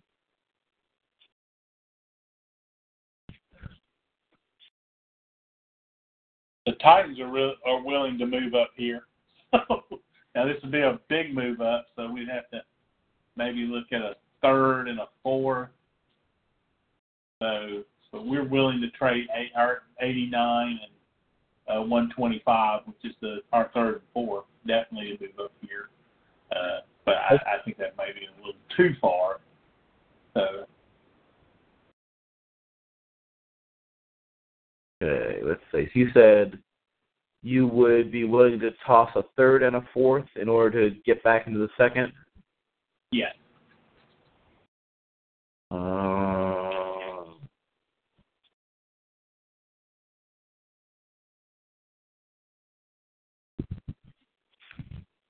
Sure, I'll allow it, unless somebody has an extraneous objection. The Titans are going to take Malik Jefferson with the pick that they just acquired. With the other guy that we had a high grade on, and he's still there. So another situation where it's not a huge, overwhelming need for us. This guy had really good production if you look at the Coburn metrics. Very good athlete. I think if there's one knock on him, it's he doesn't have great size, and he maybe doesn't have great instincts all of the time, but he's a guy who dominated games and stretches. We see him as a potentially very good inside linebacker, maybe even some elite inside linebacker. And so this is one where we thought it would be worth giving up those picks to get back up in here to trade this pick. Get this pick. Okay. Got it. And so you sent to them picks 125 and pick, what was the other one? The third rounder, which is pick number 89. Okay. 49ers receive.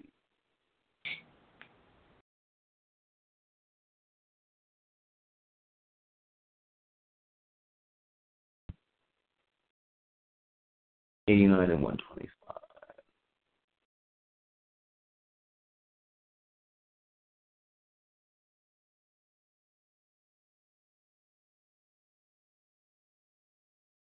Number 60. Okay, got it. And that brings us to me. All right.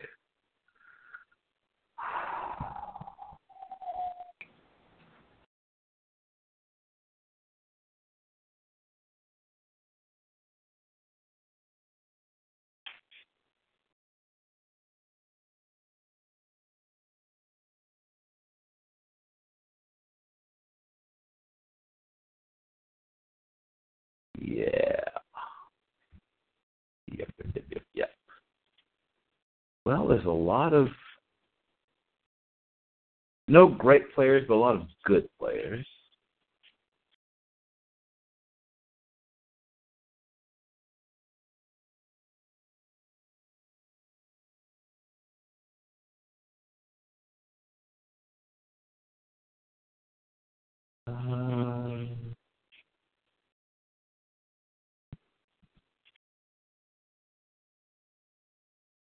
Okay, let's see.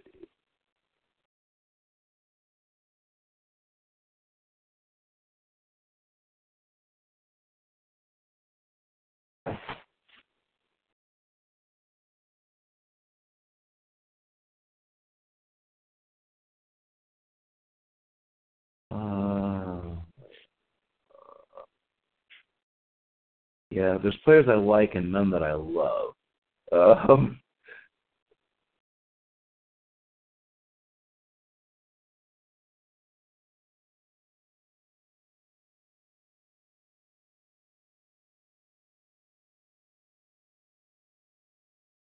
Oh, no, I lie. There is a player I love.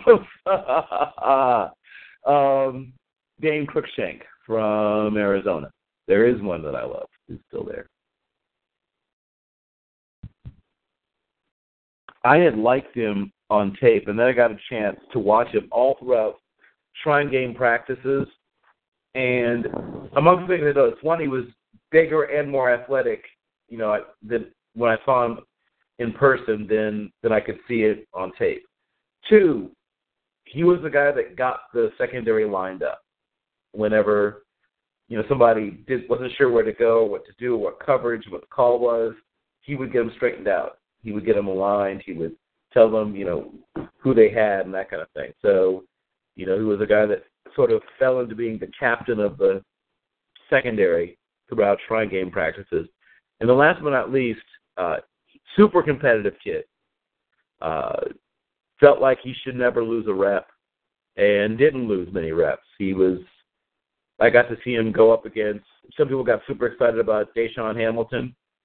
He gave Deshaun Hamilton everything he wanted and some extra all throughout one-on-ones.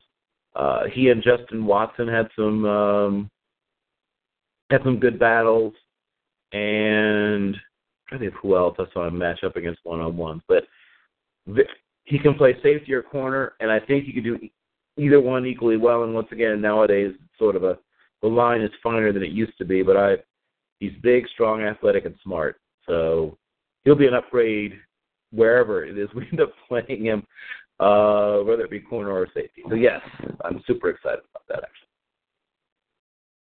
Jacksonville's on the clock at pick number 62. That would be me again. Give me just a sir. second.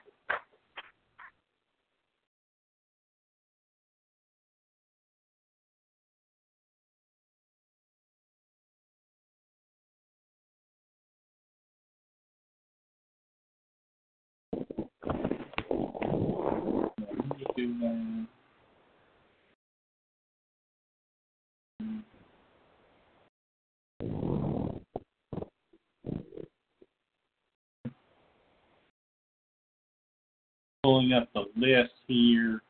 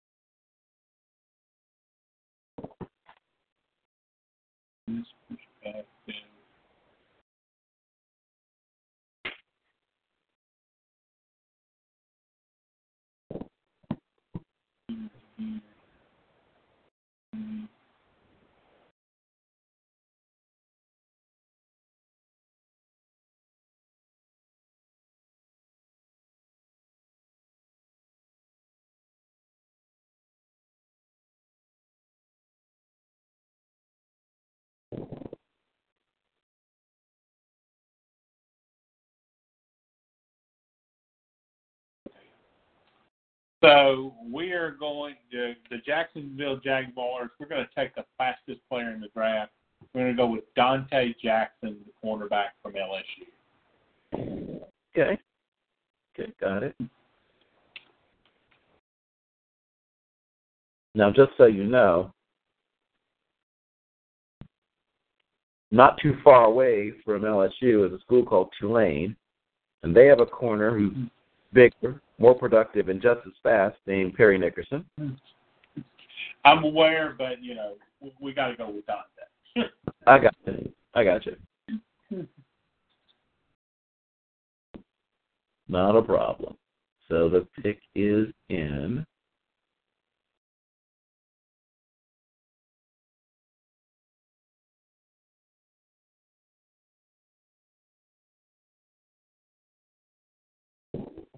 That was the Titans. They're not Titans being Jacksonville. Mm-hmm. I mean, at least I didn't go with McFadden. Oh, God. Oh, boy. Action Jackson. Yeah. No, at least you didn't do that.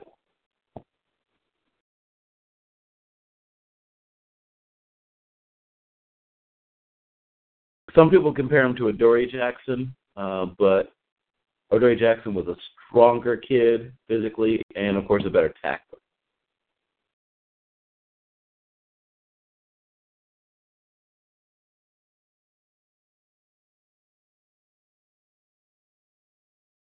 Okay, so that brings us to pick number 63. Minnesota, yeah, sure.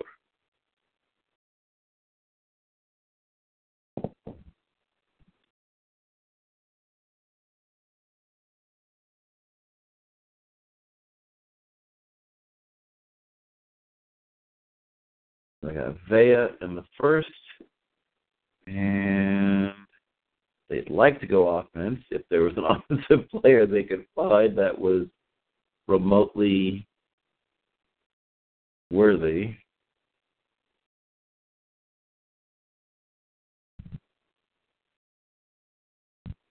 Looks like they will not be going offense, as there's not really an offensive player you can justify taking here, it looks like. They kind of hope that either Rashad Penny or one of the wide receivers would have somehow slipped through the cracks. No such luck.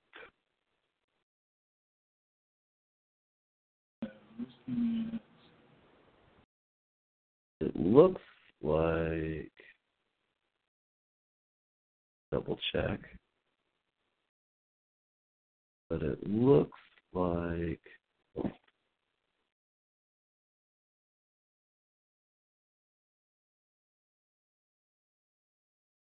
Looks like the tight ends definitely haven't been picked over. You want to look at yeah, but actually the pick is in, and it's an offensive tackle, Brian O'Neill from Pittsburgh.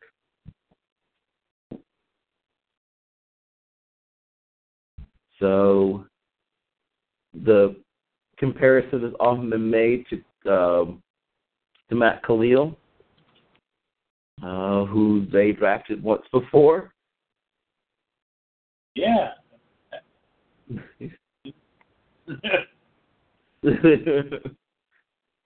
But maybe this time it'll work out.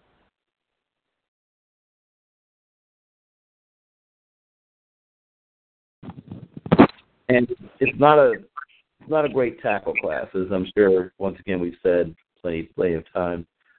I would not be shocked if a couple of tackles that aren't super highly regarded went earlier than we expected because of the scarcity, frankly, at the position in this class.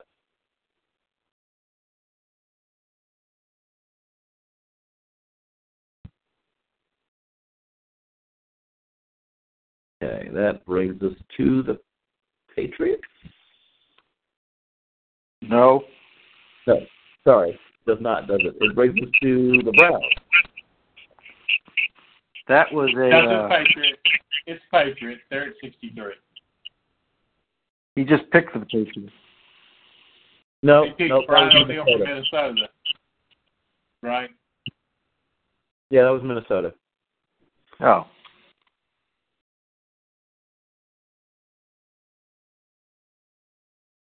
Yeah, so I'm correct. It is New England, right? Okay, make sure.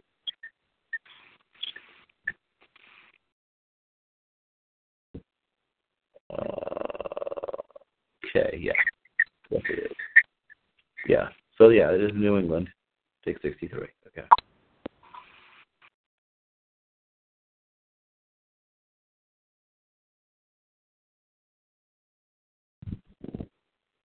Okay. So let's see what is left. So it is,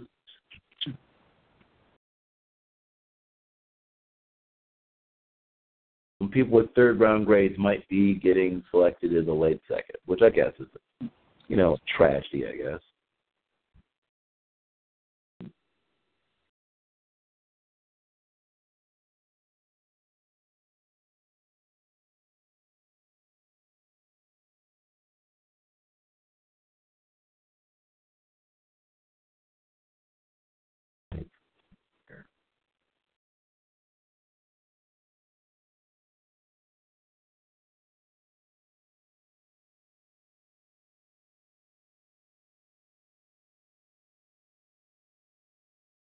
Oops.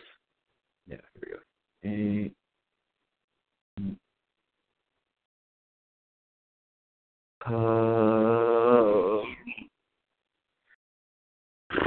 Okay, so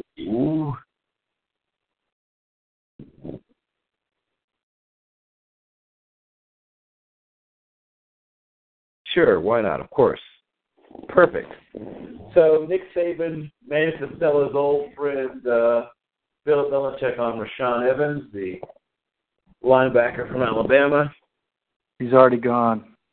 No, he is, isn't he? Darn it. So it's not him. Wow. So yeah, there's no way it's a second round grade left. Okay, so now let's look at the third.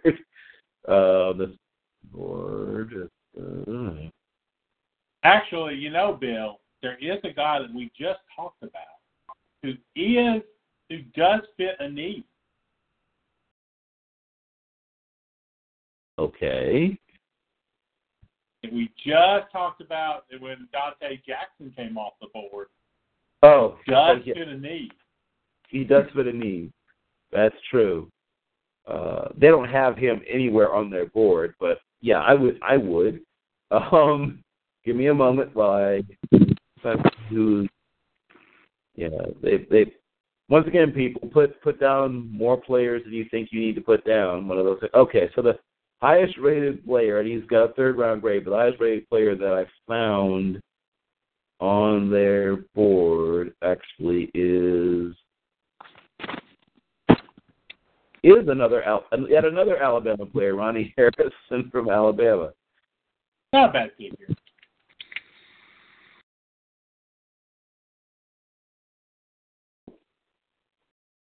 You know, so once again, Nick and Bill had one of their confabs.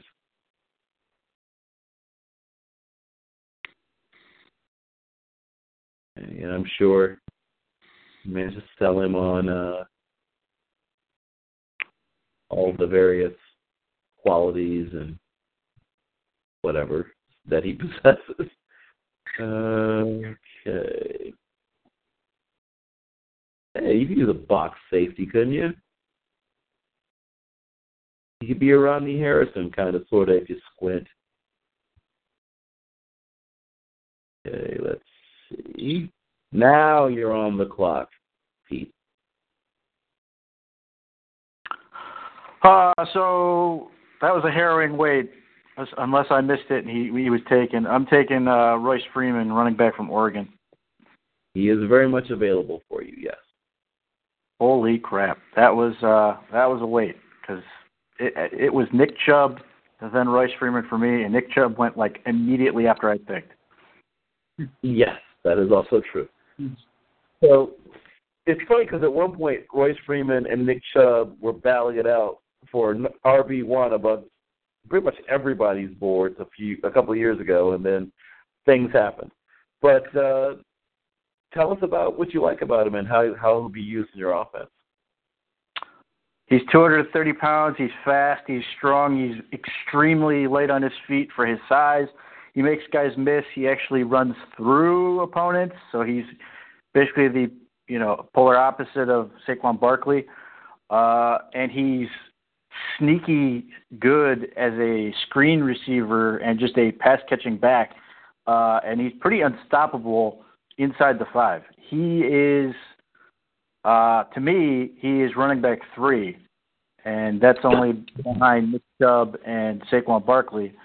But I have no idea why people are down on Freeman. But to me, he's a stud. And paired with Duke Johnson, hopefully the Browns will just run a whole lot more zone stuff, because that's what that's what Duke is good at. That's what Freeman is familiar with. But now they've got a guy to really rely on as a bell cow type guy. They've also got Carlos Hyde. They've just got a lot of players that are better than Jarvis Landry on that offense now.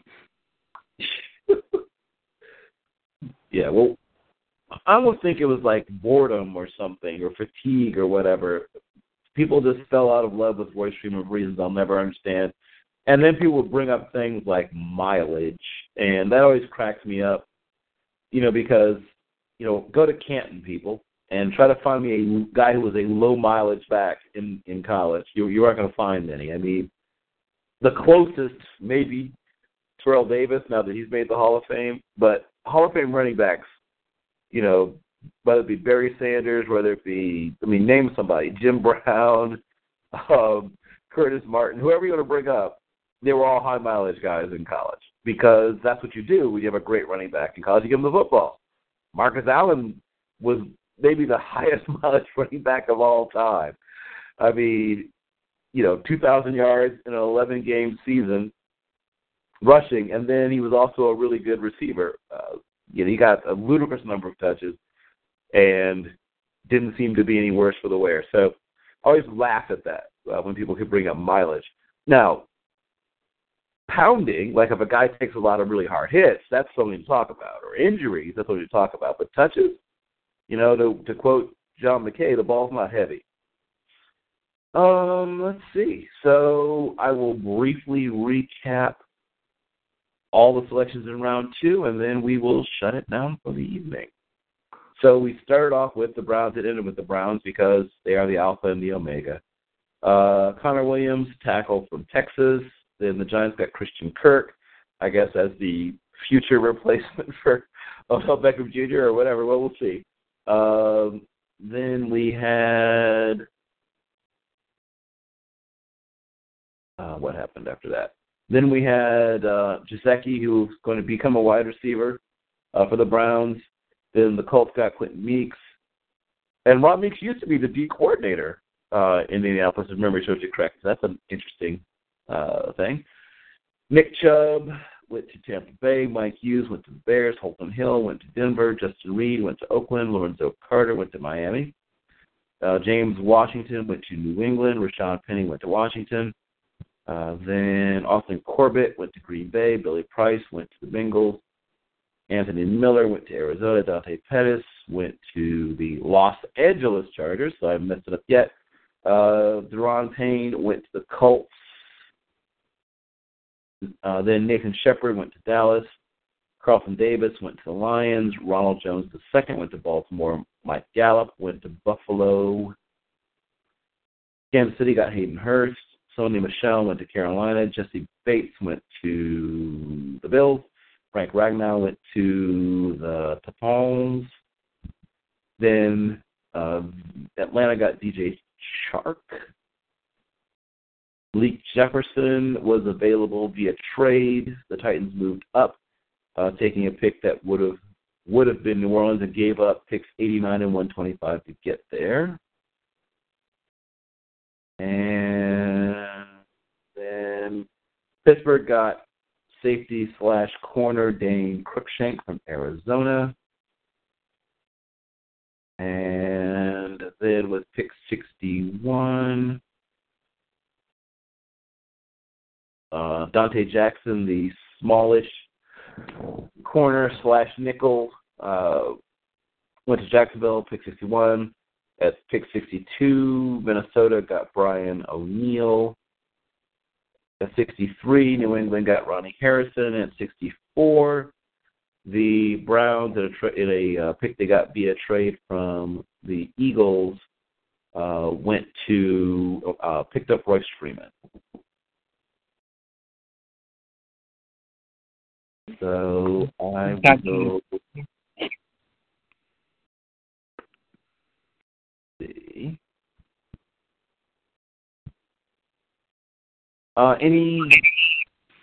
Any questions, any comments you think seem unduly weird to anybody?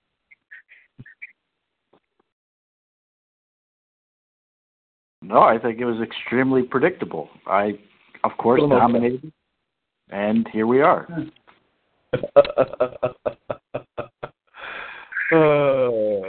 I got 5 of my top 20 players. Well, that's always good when you can do that. Okay. Man, I really missed on that Dane Cruikshank pick. I really liked him. I really like him a lot. So that was a good pick by the Steelers. Oh, yes, I love him.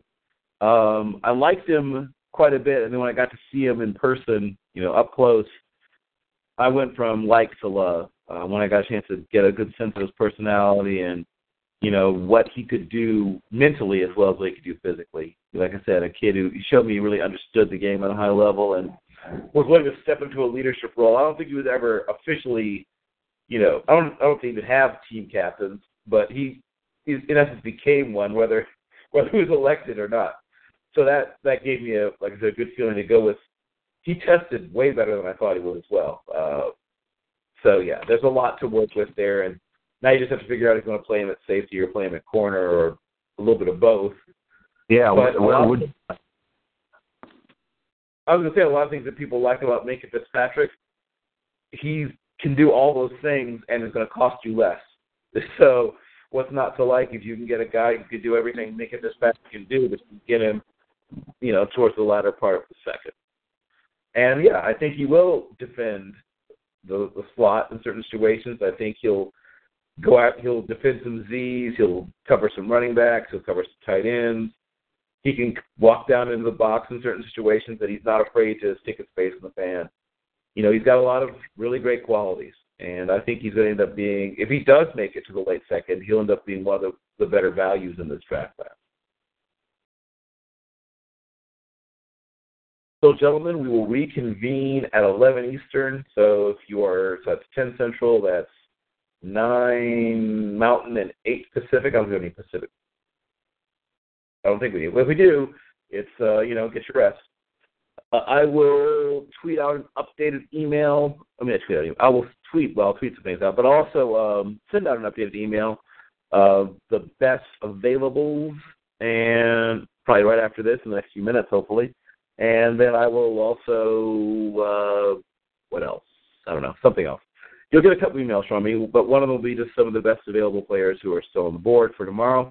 And once again, gentlemen, thank you so much.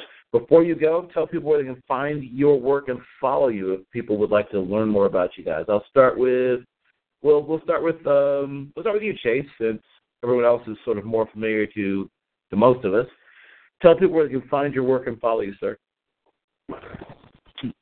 I'm sorry. Can you explain the question again? I didn't quite hear it. Can you tell your newfound fans, can you tell them where they can find more of your work and follow you, sir? Man, for some reason, my phone is just echoing really badly.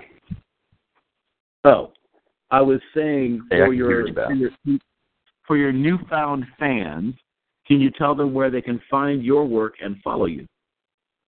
Oh, yeah.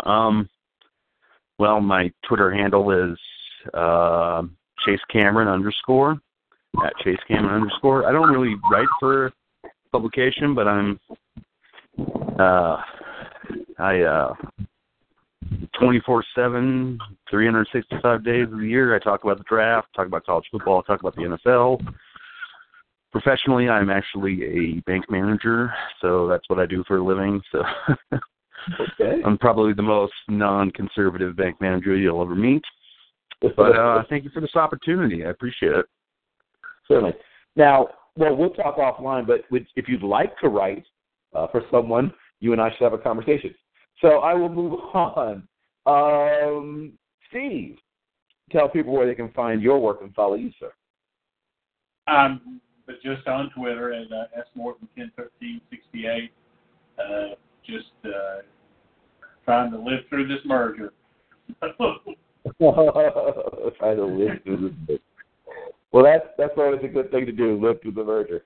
And once again, I know that your time is precious. I wish I could ask more of you, but I love your work, what you do.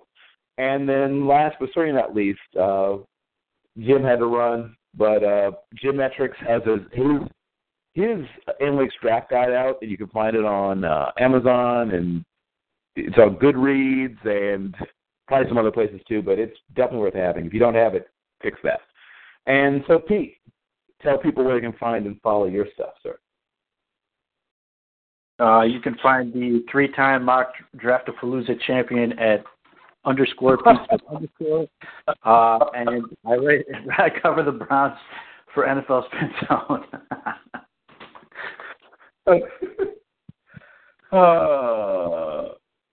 There is no lack of confidence. I will say that. There's never a lack of confidence ever. I still have 4 picks left.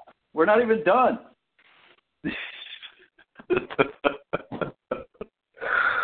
Oh, Pete, God love you. But yes, and then of course I'm in the process of pumping out articles myself. So if you go to Nuts and Bolts Sports, you'll see a couple of my most recent what I call draft light special profiles on players that will either be late or perhaps even undrafted free agent types, but I believe will have a very good chance of contributing to an NFL roster. My Finding the Next Kyle Slaughter article will pop up sometime, probably Monday, I think, depending upon exactly what the publication schedule is. And probably Monday or Tuesday, you'll see my top 400 prospects also on Nuts and Bolts Sports. And I'll probably drop something for NFL Draft Bible as well. I don't know what yet, but something. So, once again, gentlemen, it has been a distinct privilege and an honor. I look forward to what tomorrow might bring. And if you should know, so we have a couple of orphan franchises, if you have friends out there who really would like to participate and would like to do this, let them know to let me know. I'll be up for about another 2 hours probably, maybe more. But let them know to get at me. Either feel free to pass along my email or of course, have them DM me via Twitter. I'd be happy to, to not have to search through so many different boards and love to have some more live human beings. So once again, gentlemen, we will see each other again in about 12 hours or so. So, get your rest, study up, get your boards together for tomorrow, and I will see you all again. And Jim, of course, will be back with us. He just had to run a little bit early. So once again, I thank you guys for your time, for your talent, and your attention. Take very good care of yourselves.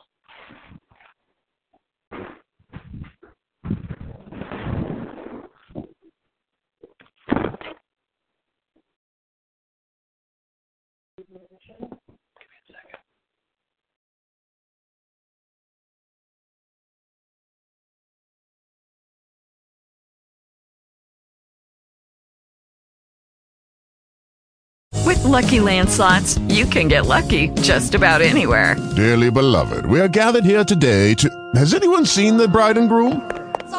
Sorry, we're here. We were getting lucky in the limo and we lost track of time. No, Lucky Land Casino, with cash prizes that add up quicker than a guest registry. In that case, I pronounce you lucky. Play for free at LuckyLandSlots.com. Daily bonuses are waiting. No purchase necessary. Void where prohibited by law. 18+. Terms and conditions apply. See website for details.